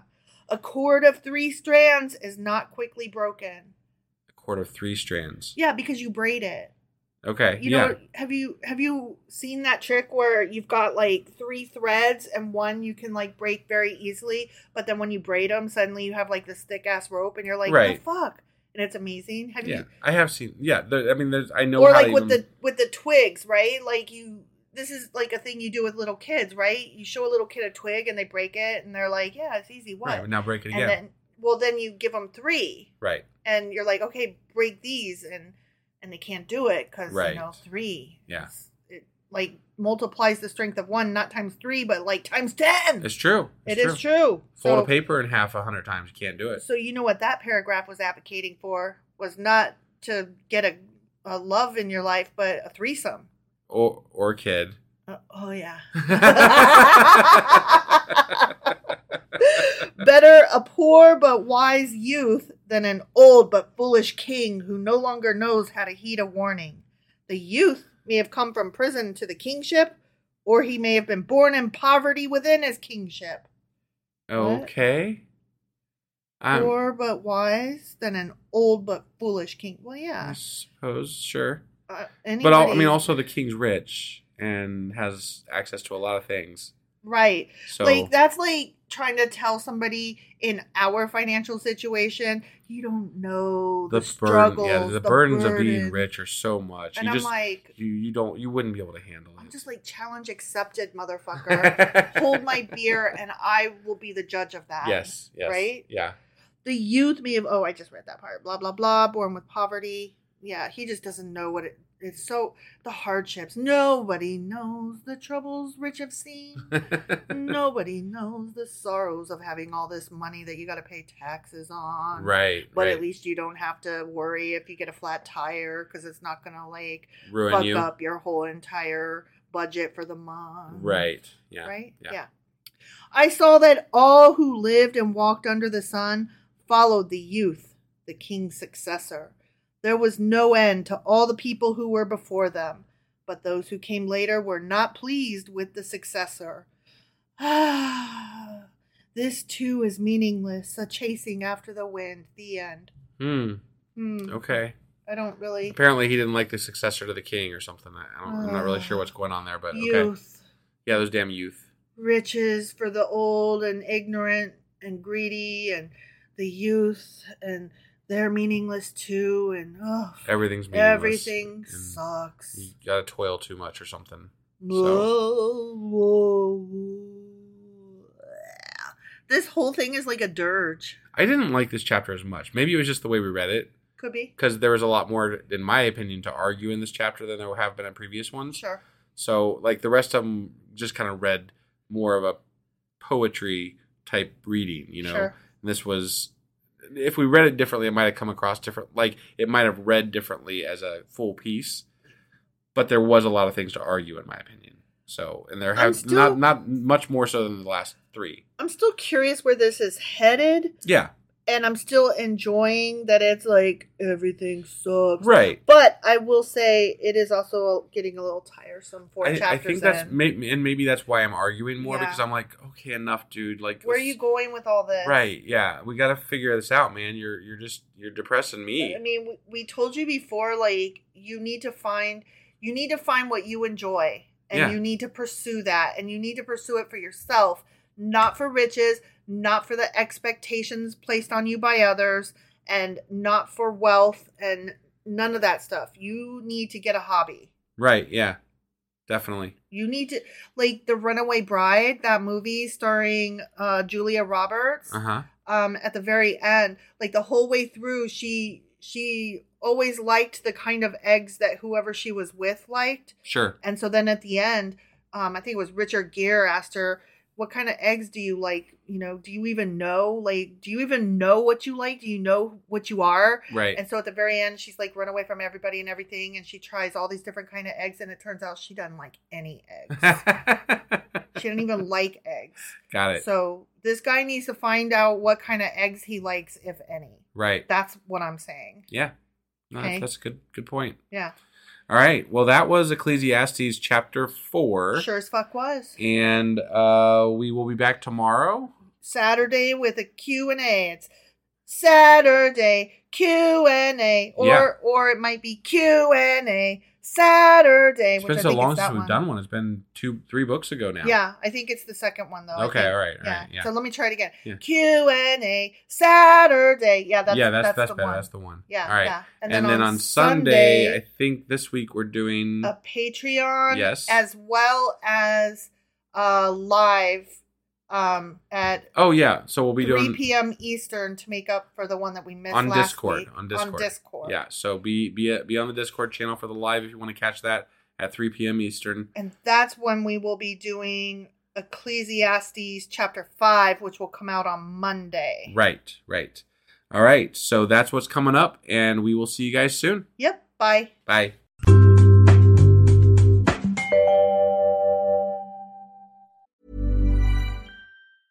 I'm Sandra, and I'm just the professional your small business was looking for. But you didn't hire me because you didn't use LinkedIn Jobs. LinkedIn has professionals you can't find anywhere else, including those who aren't actively looking for a new job, but might be open to the perfect role, like me.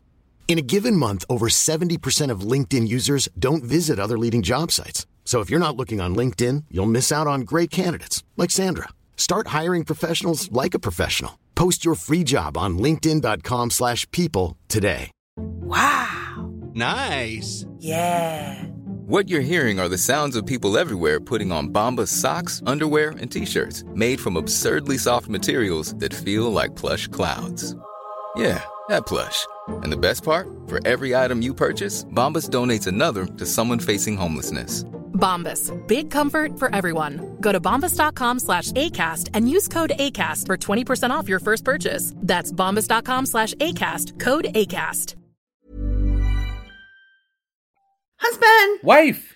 Do you know where the hell we are? We are not doing a Q&A. So here's the thing. Yeah.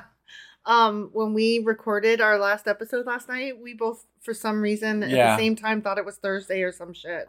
You mean, well, we thought we were recording on Thursday that was going to release on Friday. Yeah. Which would then put the next episode released on Saturday, which it was actually Wednesday. And now it's going to get really confusing. But the point is that we're actually doing an episode of Ecclesiastes today. Yeah, for Friday. We're recording Thursday night for Friday morning. Because when you're listening to this, it'll be Friday. Yeah. So, and you'll be like, Happy Friday. What the fuck are you even talking about, you dum-dums? Sorry we were dumb the other day. We were just dumb. Yeah. But it's weird that we both thought it was the next day. Yeah. I mean, once it was said, it was just like, we just did our thing, you know? We're like, yeah. So, I mean, after it was said, nobody questioned it, you know? But then we both realized separately today, and then the first time we saw each other after, like, work and stuff, we were like, oh, hey, by the way, we were wrong. Yep. Oh, Right. So. Yes. Today. Yesterday. We did. Ecclesiastes chapter 4. Right. And today we're going to be doing Ecclesiastes chapter 5. All right. Let's go do this. Okay, Friday.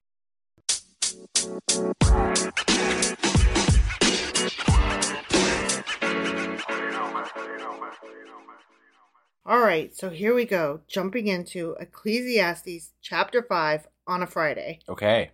Ready? I'm ready. Okay. Guard your steps when you go to the house of God. Okay. Okay.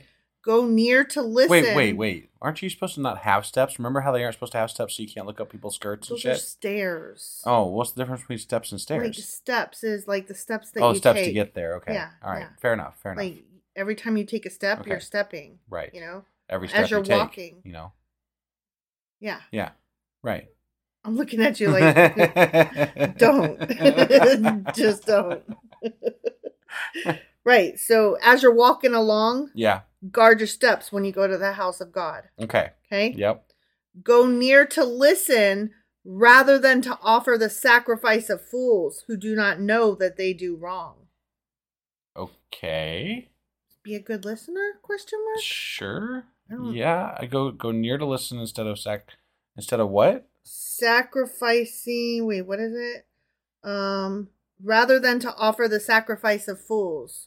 Okay. Who do not know that they do wrong. So I guess you don't sacrifice for other people, do you? Or maybe you do. Is that what it's saying? Don't sacrifice for... I don't know what that's trying to say exactly. I feel stupid. Like, I feel like I don't get it. Don't give a lamb to the dum-dum so he can sacrifice things? I don't know.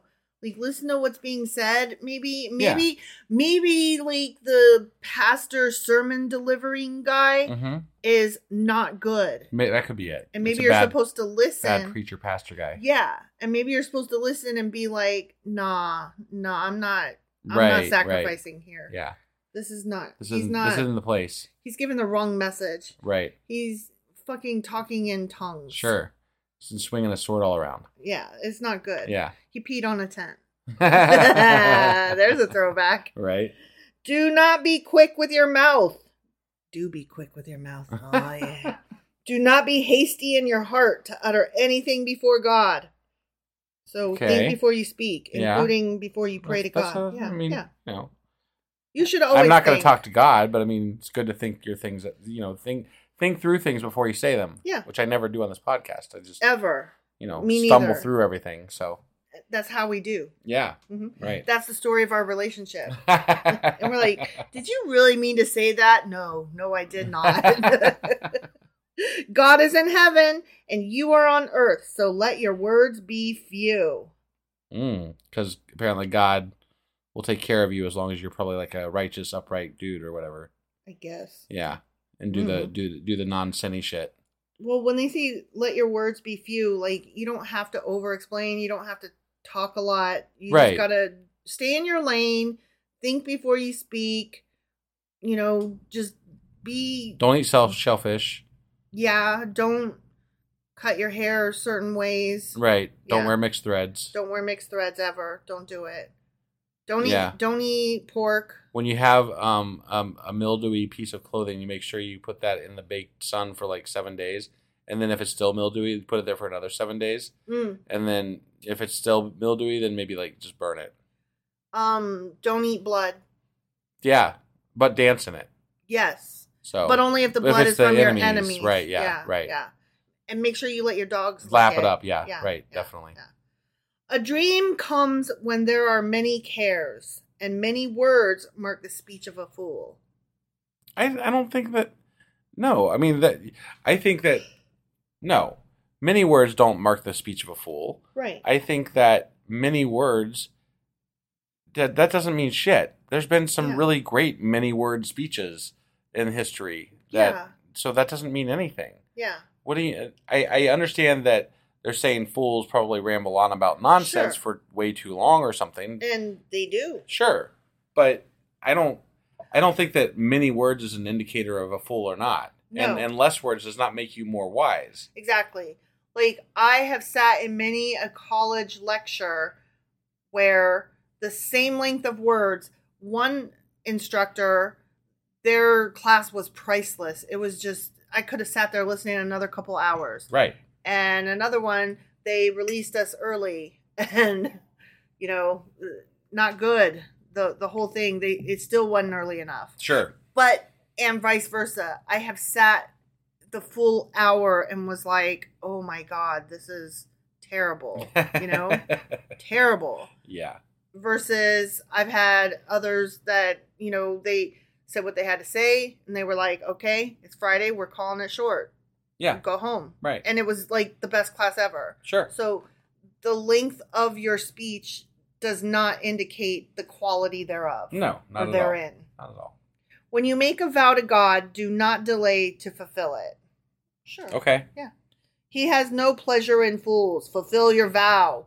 I don't think just because you procrastinate means that you're a fool. It might mean that you're a procrastinator. Right? I mean, I'm definitely a procrastinator, but I also am a very hard worker. Yeah. And so, like, my procrastination is more, I don't like to be held to specific times. Yeah. Because I don't work well that way. I work when I work, and I work really hard to do the things I need to get done. Yes. I just don't always do it in a linear fashion. Right. So you suffer from ADHD. Right. Like severe. Yeah. In fact, I'll probably do more than what I was supposed to do because I get sidetracked with other things that I wasn't even planning on doing. Exactly. It's so annoying sometimes. It is. For both of us. Right. But, I mean, it beats the alternative. Did you hear my rant the other day to Kid when I was, like, getting frustrated with, like, how I sat down on the computer to do something specific and then I couldn't do it because I got sidetracked with, like, 5 billion other fucking things. And I got up and I hadn't done the one thing that I sat down to do. So at that point, I just was like, oh. And I went into the living room and I was like, Kid. I just ranted. Like, it was the best rant ever. I can't repeat it. I can't make it happen again. You can't do it justice. No, I can't do it justice. So, that's too but bad. it was good. It was a good rant. And Kid was like, yeah. Like, they empathized. They were like, yeah, I get it. Yeah. It's related to executive dysfunction, inability to prioritize, just jumping around from topic to topic, and inability to focus, and all kinds of stuff. But I've honed my ability to get what needs to be done. I'm not saying any of those things is bad, and you are inherently bad for having all of those traits. Yeah, I'm saying I feel bad for you that you have them because they do sometimes give you a hard time. But we've talked about this before, though. I don't think if I didn't have it, I don't think our podcast would be what it is either. No, it would not. Because I throw spaghetti at the wall and I pick the things that stick. Mm-hmm. And I throw so much goddamn spaghetti at the wall, mm-hmm. things are bound to stick. Something gonna stick. Yeah. Yep. It is better not to make a vow than to make one and not fulfill it. I mean, sure. Right. I sure. guess. Yeah, I guess. Yeah. If you're not gonna follow through, just don't make a vow. Say you're gonna do something that you're probably not gonna do. I agree with that. Yeah. Yeah. Do not let your mouth lead you into sin. Slurp. And do not protest to the temple messenger. My vow was a mistake. Oh, yeah. Yeah, no takebacks, bro. Yeah. When you're talking to God, no takebacks. I guess. Well, I mean, if you believe in God, then yeah, I think that should be true. I mean, that one guy, we didn't get confirmation of it, but he killed his fucking daughter because of a vow to God. Yeah. Like, that's so stupid. That's so dumb. It was stupid. Yeah, like that's one of those offhanded things you say, right? Like, yeah. But why would you say that? Right. That he was going to slaughter the first thing that walks out of his house. How many things walk out of your fucking house? Right. I mean, you got a cat, you got a dog, you got pigs in there. It's bound to be something that you care about. Right? Yeah, Dumbo. Yeah, if it's walking out of your... I mean, that was just the dumbest shit. Yeah, I don't remember what story that was. But I don't either. I do recall the story. Right, yeah. right, yeah. Yeah. Why should God be angry at what you say and destroy the work of your hands? Much dreaming and many words are meaningless. Therefore, fear God. Wow. I wouldn't say, therefore, fear God. I would say, get your shit together. And if you decide to fear God, I mean, that's beside the point. You know, I have to give apologists of today some credit. Because the apologists in the Bible, they're crap. Yeah. They do not do well. No, they don't. And also, they don't fear God. Those apologists need more apologists. They do. Yeah. They do. If you see the poor oppressed in a district and justice and rights denied, do not be surprised at such things. For, it's not done. Okay. For one official is eyed by a higher one, and over them both are others higher still. So there's a bureaucracy. Well, which is it's to say basically what? saying, don't worry about it. It'll all work out in the end. Karma gonna get it. And I'm like, meanwhile, people are being oppressed. Yeah. Can I care about them though? Right. They're like, nah, don't worry about it. God got it. And I'm like, but does he though? I don't know that I feel like I don't really that's dumb. Yeah. That was dumb. Yeah. Because if you see people being oppressed, apparently you're supposed to do nothing. But that's not, when you see a problem, once you see the problem, you are then responsible for choosing to either ignore it or try to fix it. Right. Yeah. But the Bible just said to ignore it. Yeah. And so, that's bullshit. That's bullshit. That is bullshit. And they've said before that we're supposed to treat the poor well. Mm-hmm. It just depends on the chapter. Right. But apparently not if it's not. We're not supposed to if it's too hard. Yeah. If it's too hard, just forget about it. Yeah. Forget about it. The increase from the land is taken by all. The king himself profits from the fields. Okay. Well, If you I mean, say wait, so. if it's all, then Yeah. why does the king profit? I mean, I don't really. yeah. Whatever. Pass. Yeah. Whoever loves money never has enough. Whoever loves wealth is never satisfied with their income. This too is meaningless. We just talked about increasing profits the last statement. Yeah. And then now they're like, it's all meaningless, though. No, it's saying no matter how rich you get, you're always going to want more. So Okay. it's meaningless to keep chasing money because... Got it. But could I chase money to where I don't have to, like, worry about shit? Yeah, I think At least. that anything that has to do with chasing money should not count unless we're starting all of us from a place of standard of living, a decent standard of living. Like if there's housing for all and, heat, air conditioning, water, food, clothing, a car that's not about to break down any second. Like, yeah, we're all employed or whatever. We're all financially able to support our basic human living needs. Right. Quote unquote, the American dream, ? No, the American dream more... It was more the chasing the riches. Yeah, chasing the riches. I know. But the new American dream is a flat tire doesn't, ruin my budget. Yeah. Like, that's the American dream. Can I afford rent? Right? Right.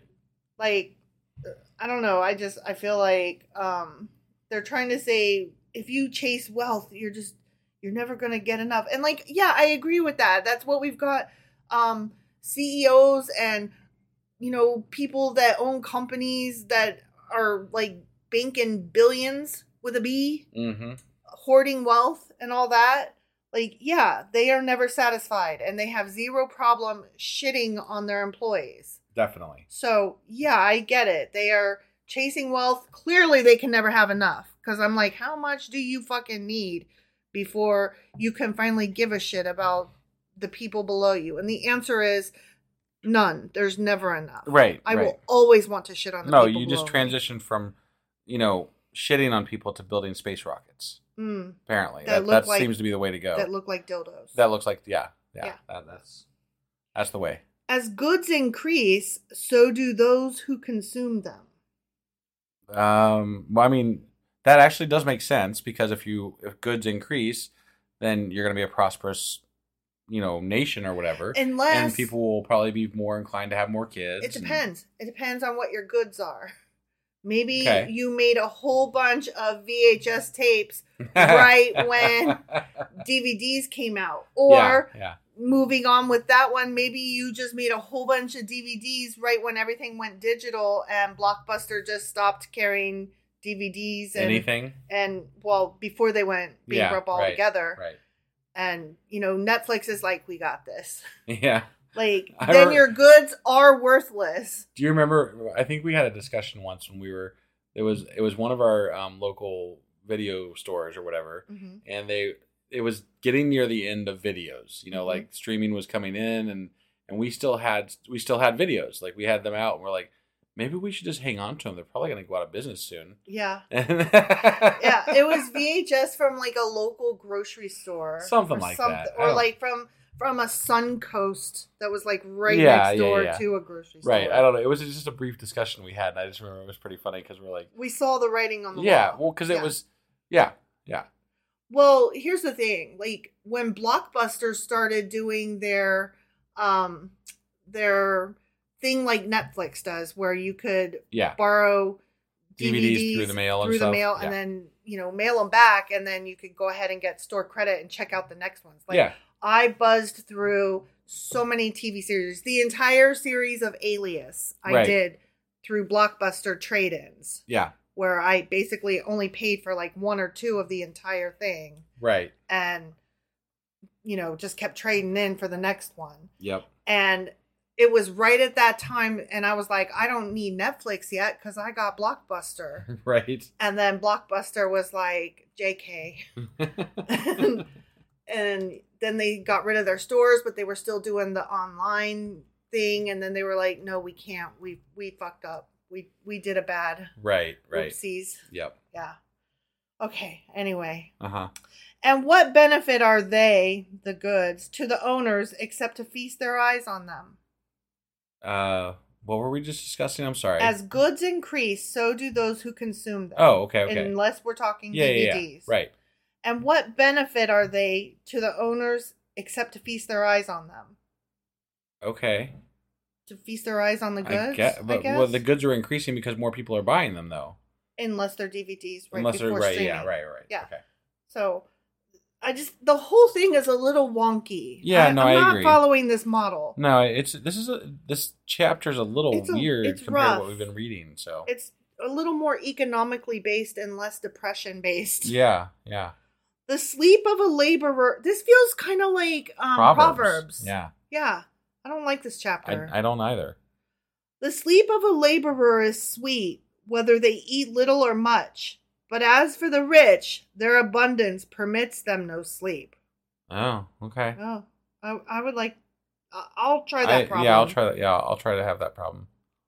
I think I could sleep. I think honestly. I could sleep just fucking fine because Right. I could afford. Probably with really nice bedding and sheets and everything, and like it would be probably pretty comfortable. Yeah, you know, I could afford the correct medications during the day and during the night. Right. So right. my body would regulate. You gotta get those like the eye shades and stuff. You know, have the. I mean, it'd be great. And the like sleep number so that your bed is the exactly right angle and the right temperature. Yeah, that'd be great. Yeah. I have a heated blanket, but I need a weighted blanket. And what I really need is a heated weighted blanket. Right. That would be epic. I have seen a grievous evil under the sun. Wealth hoarded to the harm of its owners. I'd like to see some of that harm to the owners. Yeah, honestly. right. How does that? Oh, you know what? I said that, but then we did just have that, those people that went down in the submersible and it exploded or imploded or what the fuck ever it did. Right. That was definitely wealth harmed those folks. Right. Yeah. Oopsies. Yeah. Or wealth lost through some misfortune. Okay. Uh-huh. So that when they have children, there is nothing left for them to inherit. Interesting. Yeah, right. Everyone comes naked from their mother's womb. That is true. I would hope. Yeah, if you came out with clothes, I think I'd be a little worried. Could you imagine a baby coming out with a top hat and monocle? That would be awesome. I'd be like, kudos, kid. Right? Way to go. Oh, that makes me think of that baby in Who Framed Roger Rabbit. And he was a gangster baby, like with a cigar, and he talked like this. But he was a baby. He was, yeah. Yeah, it kind of reminds me of, like, that baby kind of reminds me of, like, the new... I haven't really watched the movies, but, like, the Boss Baby stuff. Yeah. So, but I don't have as much interest in that, but it kind of reminds me of the same attitude, maybe. Maybe I haven't really. I don't know anything about Boss Baby. Yeah, so, I don't either. But the attitude reminds me a little bit about that baby from Roger Rabbit, from the promos I've seen and stuff. So, yeah. But I mean, Who Framed Roger Rabbit? Right. Like, yeah. You can't touch that movie. Correct. So good. Okay, everyone comes out naked. Oh, and as everyone comes, so they depart. Yes, yeah, they do. I can see it coming in your face. That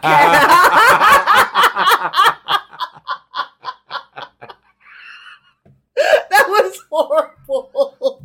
Because you literally completely unintentional. You did not mean to say that, and to see your reaction, you were like a separate entity from the person who said it. never. Let's just move along. Moving along. Yeah, yep. Right. No more cum talk. Right. They take nothing from their toil that they can carry in their hands. Okay. Pass. This too is a grievous evil. I think that should be a name of a band. Grievous Evil. Yeah. Oh, yeah. Yep. We got more cum talk ready. Okay. As everyone comes, so they depart. We just did that. And what do they gain since they toil for the wind? Apparently nothing. Nothing. Yeah, all we are is dust and pointless. The wind again, still some more. All their days they eat in darkness with great frustration, affliction, and anger. Okay. Why? I don't know.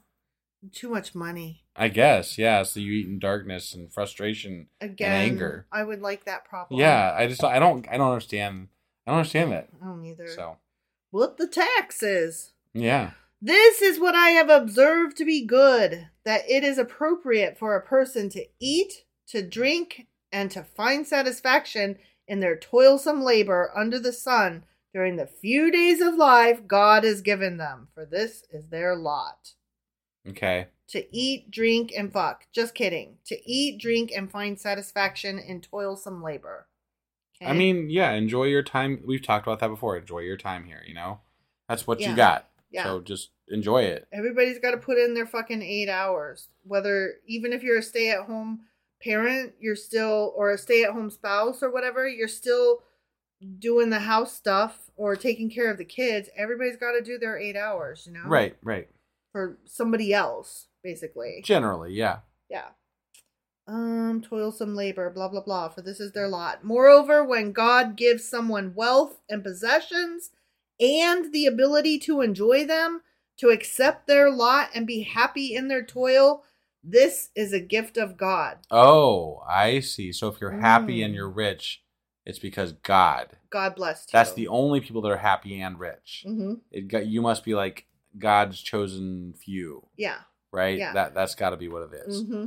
Those are the only ones that are able to be happy and rich. I would like that situation, please. Right, yeah, yeah.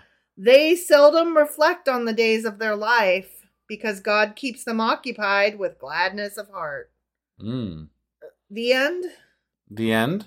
Yeah, it's just they seldom reflect on the days of their life. That doesn't sound like a boon. That sounds problematic. I'm gonna relate this to somebody in my life. Okay. My grandpa, when I was younger, he was a farmer, and he was one of the happiest, just freest people I knew. Because he went into farming. He went into farming because it was what he wanted to do, and he loved the work, and he loved the people that he met, and he loved his life. Really, he worked right up until the day he died. Literally.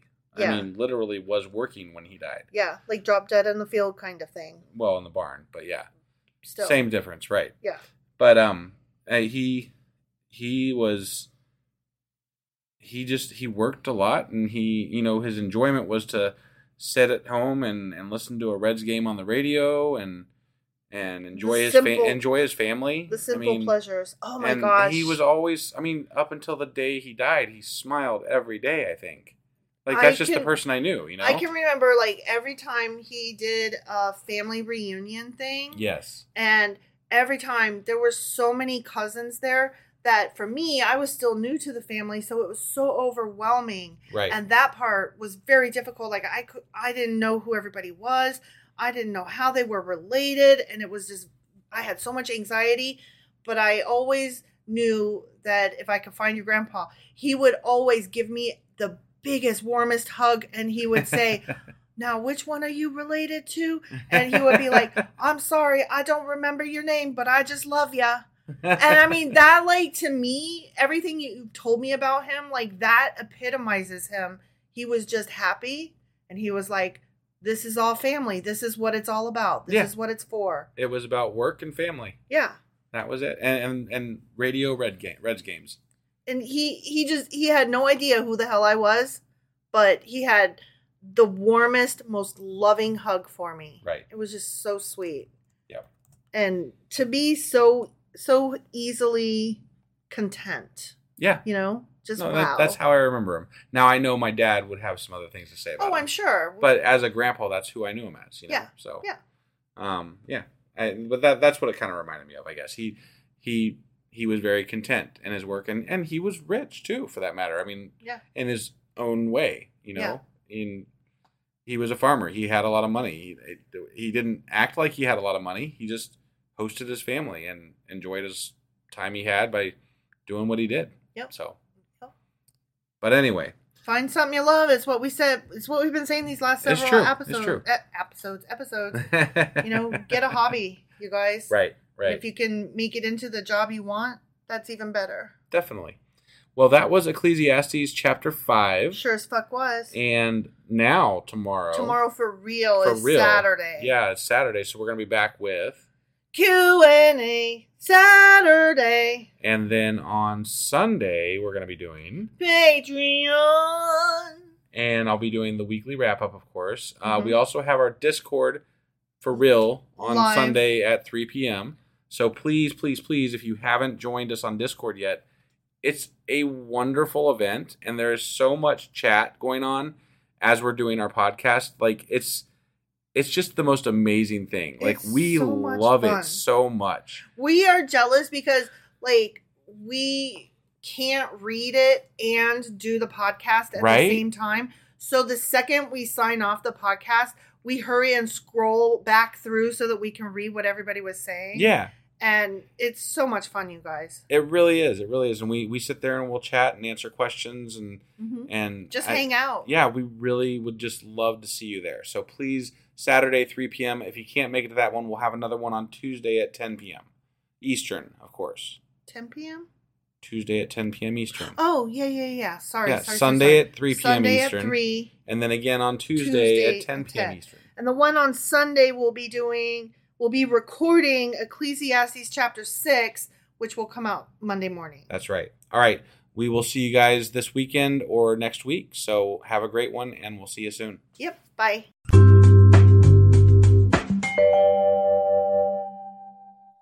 Husband. Wife. Do you know what we're doing today? Well, I know it's late. It is late. Like, really late? I mean, just a day late. And like halfway through the next day. Yeah, but still. But yeah. I think we're answering some questions today. Yeah, because it's the late edition of Q&A Saturday, but on Sunday. Right, yeah. So give us a little rundown of what we're covering today. We are covering questions from Ecclesiastes chapters 1 through 5. Awesome. Let's go do this. Okie dokie.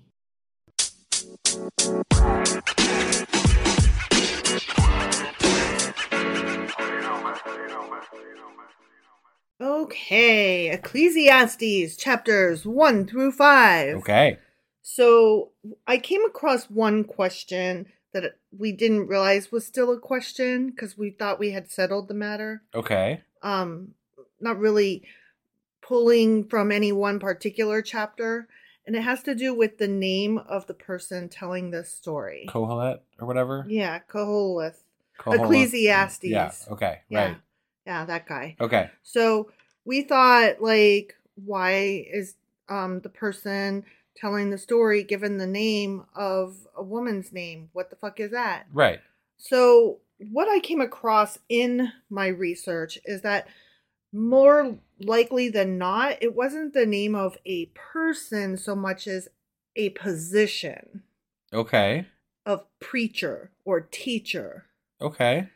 Which is a feminine noun usually. Oh. Yeah. Okay. Which that would be why that's why it's attributed to Solomon.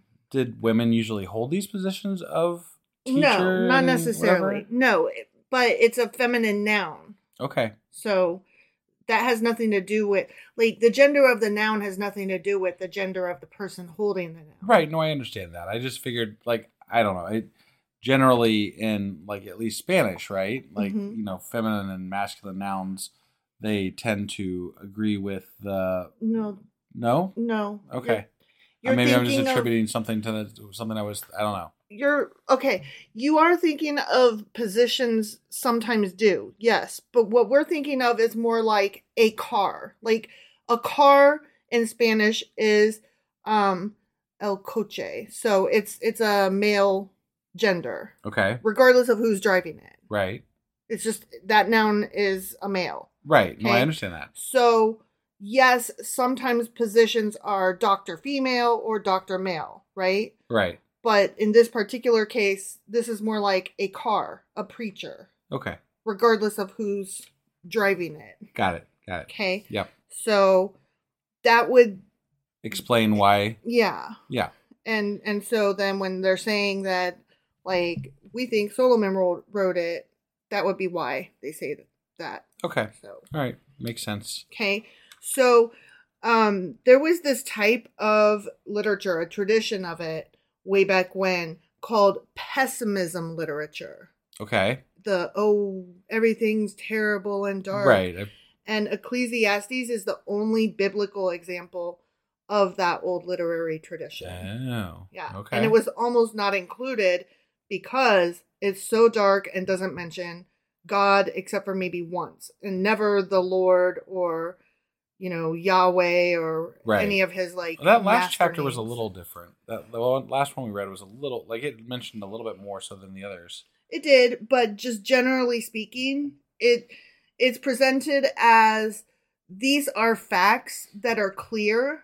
Right. So clear to the audience at the time, so much so that I don't even have to back them up. I don't have to say Goddy God, God, God, God, God.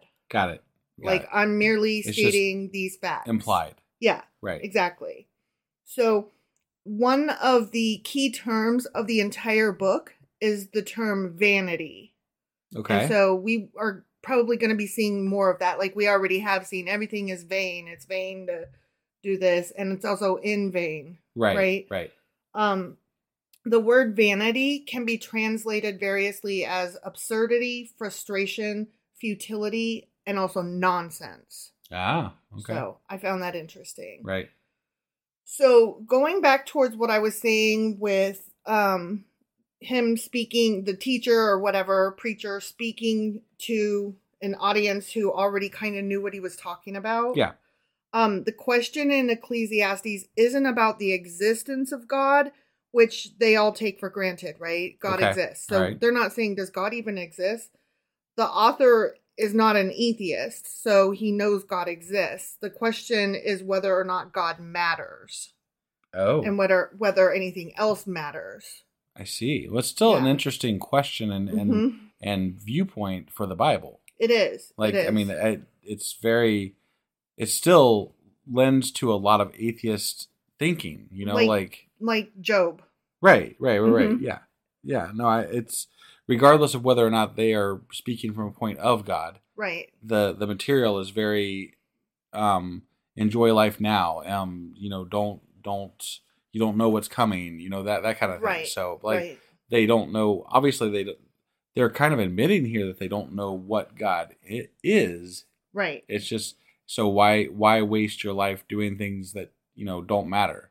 Well, one thing they're saying, okay, toward that end, what's the purpose of Ecclesiastes then, right? What's the purpose of the fucking book? Sure. Well, it's an essay of apologetics. It defends the life of faith in a generous God by pointing to the grimness of the alternative. So they're not just saying, might as well enjoy it. They're saying, what's the alternative? Like, not enjoying it? Right. Or, right. Of course God exists, because the alternative is that, holy shit, God doesn't exist.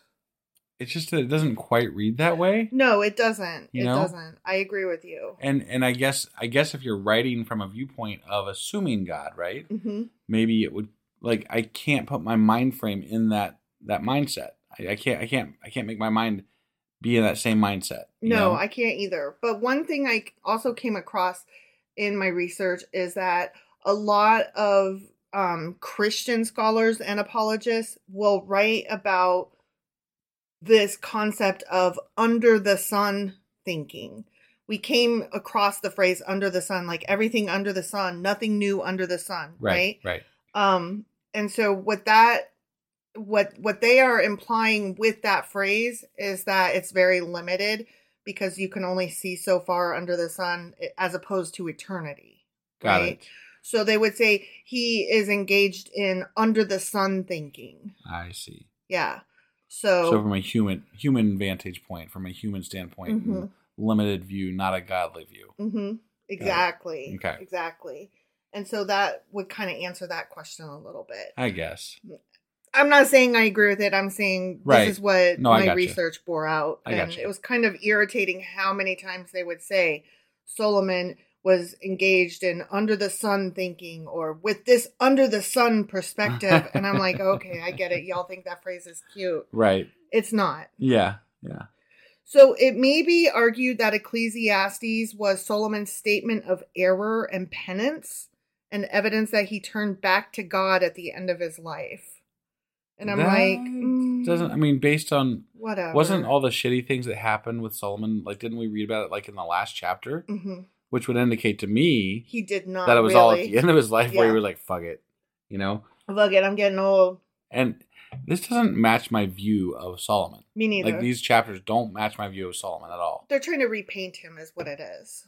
Right. And I mean, not that I knew the dude personally, but but you already gave us an impression of him, and now you didn't like the impression and the aftertaste that it left the reader with. So now you're trying to repaint him so that we understand him differently, and we just didn't understand him. Maybe. I feel like that's the way the writers and the apologists are doing. Sure. Definitely the apologists. Right. Maybe some of the writers of the Bible itself. Yeah. I don't know. I'm like, I still have a nasty taste in my mouth, and y'all made it worse instead of better. Right. So this was a phrase that I came across, or not a phrase, but a quote that I came across, that I didn't mark down who wrote it because I don't want to. Okay. Because I don't want to give that person he doesn't need his name mentioned. Okay. Yeah. So anyway, it's a research thing. Got Whatever. Anyway, a lot of people pointed to this, and it's so gross. The seeming futility of life comes from God. He has given it to man. God has deliberately built a system where life seems meaningless and empty. It may seem cruel of God to devise such a system, but it is actually evidence of his great love and mercy. He built within us the desire and need for that which brings meaning and fulfillment to life. As Augustine wrote, the Creator made a God-shaped space in each of us, which can only be filled with him. I see. Just my 2 cents here, but that's, God is able to apparently affect how we feel directly with regard to, remember Pharaoh and other people that he did things to specifically, right? Mm-hmm. So you would think that he could create us a paradise and then also fill us with love for him. But decided if he were a great but decided not to and torture us and then let us flounder and figure it out on our own, apparently. Yeah, and his love for us is so great that he created a fucking hole that can only be filled by him. Right. Let me just back up a second and give a better more man-made example of this. Mm-hmm. In the movie Jerry Maguire. Yes. Everybody gives it shit because there's a place where he says, "You complete me," to where Tom Cruise says that to what's her face, Renee Zellweger. Yeah, right. And everybody's like, "You shouldn't need somebody else to complete you. Right. You should be complete in and of yourself." Sure. And so everybody's like, "That's a horrible example of a romance." It's a cute movie nonetheless, but that's what comes out of that. Right. Okay. Right. So that's the minute that I read this phrase, that's what I thought of. You complete me. You're not a complete person in and of yourself. You require something outside of yourself. Right. And his name is God, and he made you that way on fucking purpose. Yeah. That's needy and gross. Right. He on purpose made you a needy fuck? Well, and what? I disagree with that. I mean, I would consider myself a fairly happy person and fairly complete person, and I don't require God. No. So that's just my take. No. I mean, I have my flaws, but overall, I'm happy. And, I require and pretty, stickers. Yeah, stickers are, great for you. Yeah. I require stickers, and I require Dr. Pepper and coffee, and I require Sharpies. Right. So I do require things outside of myself, but they're not God. They're just the little silly things that either taste good or are fun to mess with. Right. They're not billion-dollar yachts. Right. So definitely not. I definitely have a temper on what brings me joy, and it's the little things, not the big things. Right. So just want to put that out there in case anybody's like, oh, she just needs material objects, blah, blah, blah. And it's like, no, that's not what I'm saying. Right. I'm saying I can also enjoy going out back and watching a bunny rabbit play in my backyard and definitely. eat clover. Definitely. You know, that's adorable and fun. Right. Like, whatever. Anyway, yeah, apparently we have a God-shaped hole in us. Yeah, I've heard that reference before, actually. I fucking hate it. We're walking around like fucking puzzle pieces with the one piece cut out. Like, fuck you. Mm-hmm. No. Yeah. I'm not empty. You're empty. That's right. So, okay, chapter 1 contained the title of the book of, Koheleth, whatever, blah, blah, blah. And it's an exposition of some fundamental observations and the problem of life, especially the failure of wisdom. Mm-hmm. Okay. So it's a lot about wisdom, and one of the definitions of the word that we were questioning what it means might be preacher, might also be teacher. Right. So that's interesting. Regardless, they rhyme. Preacher and teacher do rhyme. Yeah. They do. Yeah. But almost screecher rhymes too. Yeah. So, Right. And creature. Yes. Mm-hmm. Yeah. Okay. Yep. Yeah. You rolling your finger at me to hurry up when you're the one that did it. No, I would. Whatever. So, an interesting thing is that Solomon is talking about. Oh wait, no, never mind. Whatever. That was I was at the wrong part. Oh, okay. Yeah. Anyway, so further evidence that it's probably Solomon that wrote this or whatever, according to apologists, is that the only descendants of David to rule were either Solomon himself or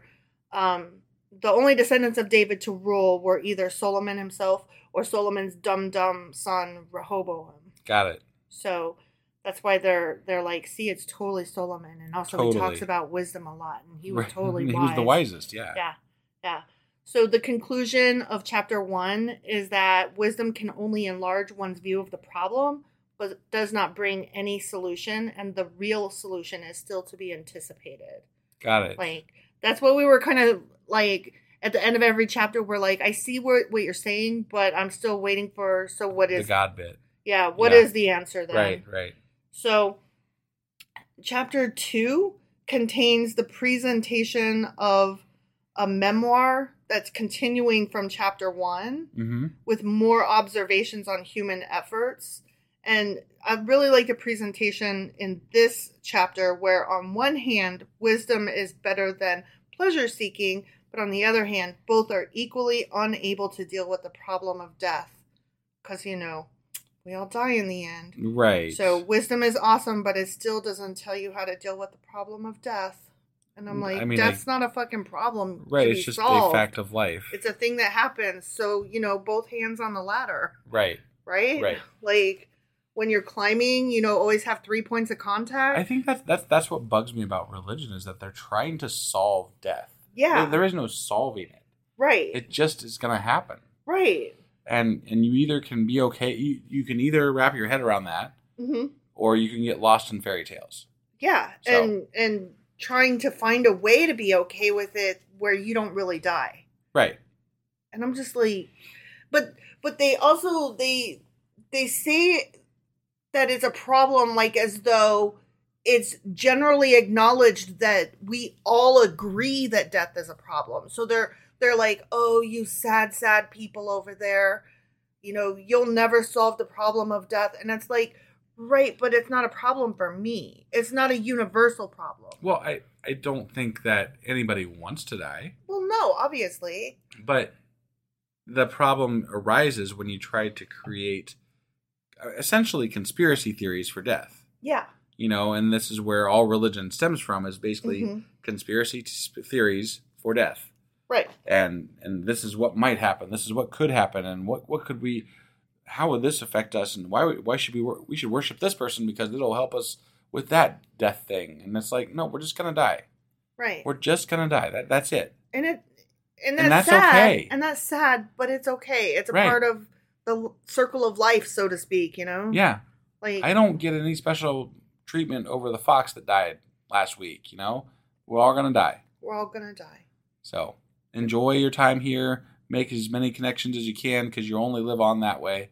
Mm-hmm. And just enjoy your life. Not in like a hedonistic, Unless you want to. Sort of. I mean, Yes. But you're only hurting yourself, but okay. Enjoy your life in the way that is enjoyable to you. Whatever is meaningful for you, I guess. Right, yeah. You've got to determine that for yourself, though. Right. The idea that Solomon might leave all his work and material wealth to a fool, his son Rehoboam, really seemed to trouble him. Yeah. Which is another reason that everybody is like, see, it's totally Solomon that wrote it because he knew. And this concern was well-founded, of course, because after Solomon's death, Rehoboam turned out to be a fool in many ways. Sure. So I think that's funny, but I think it's funny in and of itself, but it's also funny that apologists are like, see, further proof that this is Solomon. I mean, yeah, right. Whatever. It doesn't really matter ultimately. It really doesn't. And I think that's another thing that, like when I ask, I wonder who the author of this was, it's more of an academic curiosity. Right. I don't require it to be a specific known entity. Well, and the truth of the matter is that even if we could kind of nail it down to somebody, we don't know much about these people even after we have nailed it down. Right. Like, what did we know about them? We know what we're reading in the Bible. We know the side stories. We know whatever, but that's it. It's just that people who are biblical scholars, like from the, religious perspective, not just from the comparative religion studies, but from like the actual religious person of faith. Sure. It's so important to them to nail these to people who are important in the Bible. It helps to hold their fairy tale together. Right. It makes it all more wondrous. More magical. More magical. Right. And I'm like, you're coming up with the answer and filling in theories afterwards. And that's not the way actual real thought works. The real scientific process is that, you might come up with some theories, but you can also acknowledge that there are other theories that don't necessarily match what you want them to. Look, I was just going down a rabbit hole watching like different theories of end times on YouTube videos and talk about matching things up that don't belong together. Right. Holy shit, these people are nuts. They are. They're just nuts. It's a fact. Sorry, but it is. Right. So in chapter 3, we move on to the author affirming that God is in control of everything. Right. But his ways remain mysterious. Oh, aren't they though? Yeah. You have your cake and you eat it too, so that you can have it both ways. Right. The author then laments the lack of freedom in human life, dictated by external and natural constraints, as well as no control when one is born or dies. There's a time for everything, and we don't get to turn. Yeah, but we don't get to be in charge of that time, and we don't get to know about that time. Right. But we could if he wanted us to. Yeah. I'm just saying, if there's a God. Yeah. There is no constraints on what a God can do, hypothetically. Mm-hmm. So, again, this is God. If God were real, this is God being a dick. And he's playing with us, and he's toying with us, and he's fucking around with us. And he's just a kid with some, army toys, playing fucking shoot 'em up on the dirt. And using a magnifying glass to put fire on some and not others. Exactly. This section, chapter 3, suggests the frustrating human incapacity to discern a deeper purpose in life, while simultaneously being understood as an affirmation of the beauty of life that God has given to the human race. So again, it's having your cake and eating it too. It's, dang, it sucks that we aren't God and can't discern the deeper meaning in life. But, oh my gosh, isn't it great that we can acknowledge the beauty in everything? I think acknowledging the beauty in everything is enough. I think that is the deeper right. meaning and purpose of life. Yeah, I mean, why does there have to be a deeper meaning of, like, the deeper meaning of life and is what you make it. It's what you do right. with it. It's how you handle it. Mm-hmm. There is no deeper meaning. It is all you. Right. You make all the decisions on how deep and meaningful it is. You get to be in charge of you, and sometimes that's wondrous, and sometimes that's depressing and scary and stifling.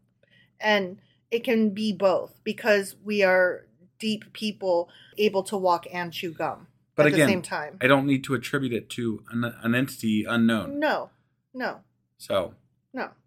That's what I'm saying, though. Yeah, right. Like, right. you get to be in charge of you, and it's both wondrous and depressing and terrifying. Sure. Right. You know? It's all the things. You are your own God. Yeah. You have all the power within you, says Dorothy. Congratulations on your promotion.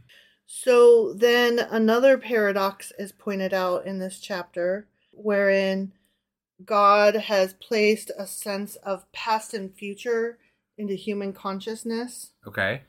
Even though we can only cope with the current moment that we're in. Got it. Okay. And that's sad, apparently. But we can plan for the future. We can make things for the. You can deal with the past by working through issues. There are ways to deal with past and future. It's just not immediate changes that you can make. But we're in the present. Right. Obviously, we're in the present. That reminds me of the wait, how does it go? The past is something and the future is something, but hold on. It's something about the prologue the present and past is a gift or something. Okay. Like, I forget how it goes. Yeah, this is going real well. That didn't come out the way it was meant. So there's something about past and present and future. No, somewhere. but the present is a gift. Yeah. That's okay. That's the gist of it. That's basically? the gist of it. It's the past is something, the future is something else, but the present is a gift. Got it. And I forget how it goes. It's a little ringy dingy rhyme thing. Sure. Whatever. Okay. I clearly care a lot. So there's that. Oh, and one other thing from this chapter. Do you remember how they were talking about there's a time for this, a time for that, blah, blah, yes, blah, blah, blah? I do. Yeah. And one of those was a time to cast away stones. Okay. And I didn't realize that was a question that we could have. Like, why would you be casting away stones? Right. Well, apparently in the ancient world, they commonly scattered stones on an enemy's land to hinder farming. Oh. So there's a time to gather stones, meaning to clear your field and prepare it for farming. Yeah. And there's also a time to fuck up your neighbor by throwing rocks at his yard. At the house that we had like 4 houses ago, I think someone really hated whoever lived there previously to us because there were so many fucking stones cast in that yard. Mm-hmm. I'm like, damn. It was some concrete, too. Like, I felt like I was mowing rocks. It wasn't just rocks. It was rocks and pebbles and stones and boulders and concrete. It was bad. It was, you couldn't even, there were parts of it that you couldn't even mow. Right. It was just like, there's my rock garden. Yeah. So moving into chapter 4, remember that saying about the plaited cord and how, like, when you have 3 is stronger than just 1, like you can break just 1. Yeah. So that is an ancient proverb that was found in the Epic of Gilgamesh. You meant braided cord. You said plaited cord. Yeah, plaited, Plait, like a braid. Oh, okay. I'm sorry. Got it. A braid. Got it. Yeah. Okay. So, no, I knew what I meant. I apologize. Yeah. I'm just dumb. I wouldn't go that far. But anyway, I thought that was interesting that there's a similar proverb in the story of Gilgamesh. Got it, yeah. So, well, there's a lot of things that are pulled from the story of Gilgamesh, from what I understand. Either that, or more likely, Gilgamesh and the Bible pulled from a common source. Sure, right. Yeah, but it would be interesting to go over maybe the similarities between some of these older stories that are also in the Bible. Like the flood story and like where those origins came from and things, because there's a lot of those things out there. Yeah. Well, they pulled from the same Mesopotamian sources. Sure. That's how come their stories are so similar. Right. Because they are the same fucking story. So this chapter was a reiteration of the point that the true and important things at one moment will only be forgotten and swallowed up in a repetition of time. I see. Yeah. So, and nothing else matters. I wonder if that's where Metallica took its source Who material. knows? Yeah. Okay, so moving on to chapter 5. You see, I'm kind of speeding up here because there was just less and less interestingness. So, chapter 5 is about the poor under oppressive bureaucracy and the problems and inadequacies of wealth. Right. Right? Yeah. So, as God gives joy to people as the antidote to their oppressions, people should not think too much ahead, but enjoy the present. That capacity for enjoyment of God's other gifts is also a gift of God. Oh. So everything, nice, right? Everything, your suffering, gift from God. Your pleasure, gift from God. I see. Everything can be just like, that's God. It's all God. It's all God. Yeah. Praying There's nothing that's not God. Praying for your football team to win, God. But they lost. That's God too. Yeah. Yep. Speaking of football games, holy shit. Okay, I'm a bit. Look, I don't pay attention like I used to when I was younger, but I am a fan of football and other sports. And we went over to my father-in-law's house the other day. The other day being yesterday to watch the Ohio State game, and oh my God, it came down to literally the last second. Yeah, that was a good game. They played Notre crazy. Dame. Yeah, and Ohio won. State won, but they shouldn't have. And no, I will admit Notre Dame played a good game. And really, by all rights, they probably could have or should have won. But Ohio State pulled it out in an away game. Yeah. So. Yeah, which made it even sadder for Notre Dame. Right. Yeah. Because it came down to the very last second. It really did. Yeah. Yeah. That was an amazing game, actually. It was. If you like football. Yeah. Which I can take it or leave it. I'm not a huge fan, but if I'm going to watch it, I'm glad it was a good game. Right. So. Yeah. So those were our Q&As. Oh, that was it? That's all we got? That's all we got. We're in on the Ohio State note then? Yeah. Okay. Yeah. All right. O-H-I-O. There you go. Yeah. All right. So that was our Q&A for this Saturday/Sunday. And we will be back. Well, I got to get our weekly. No. We have a Patreon we're doing. Jesus. I believe. Get your tits. Still today. And then we're doing our live event here in just a few minutes, actually. So this is all coming crashing down on me here at the moment, in which we'll be reading chapter 6 of Ecclesiastes. So that will be going out on Monday. Yep. And I think that's all we got coming up right now. Did you mention our Patreon? Yeah, I did. Yeah, Patreon's going to be in there somewhere, hopefully. Yeah. We think. Somewhere today we'll be recording it and releasing it. Yeah. Might not be till later this evening, but. Right. It'll get there. But we'll get it. So, all right. We'll see you guys later. Yep. Bye.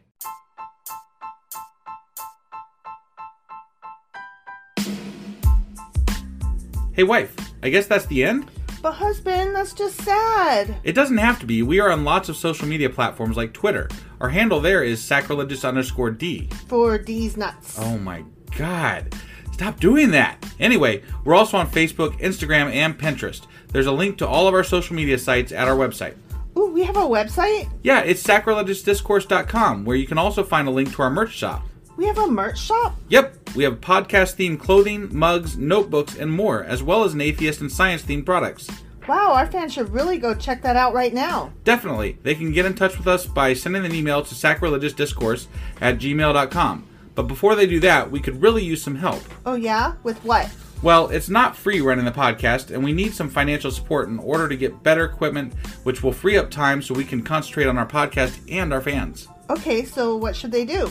Head over to patreon.com/sacrilegiousdiscourse and sign up as a contributor on our podcast. Supporters there receive additional bi-weekly episodes that we record just for our Patreon members for as little as $2 a month. Also, we'd really appreciate it if you would like and subscribe on whatever platform you're using. And Apple Podcast reviews help us out tremendously. Like and subscribe. Leave an Apple review. Join us on Twitter. Support us on Patreon. That's a lot of instructions. Don't forget to say thanks. Thanks. Okay, bye.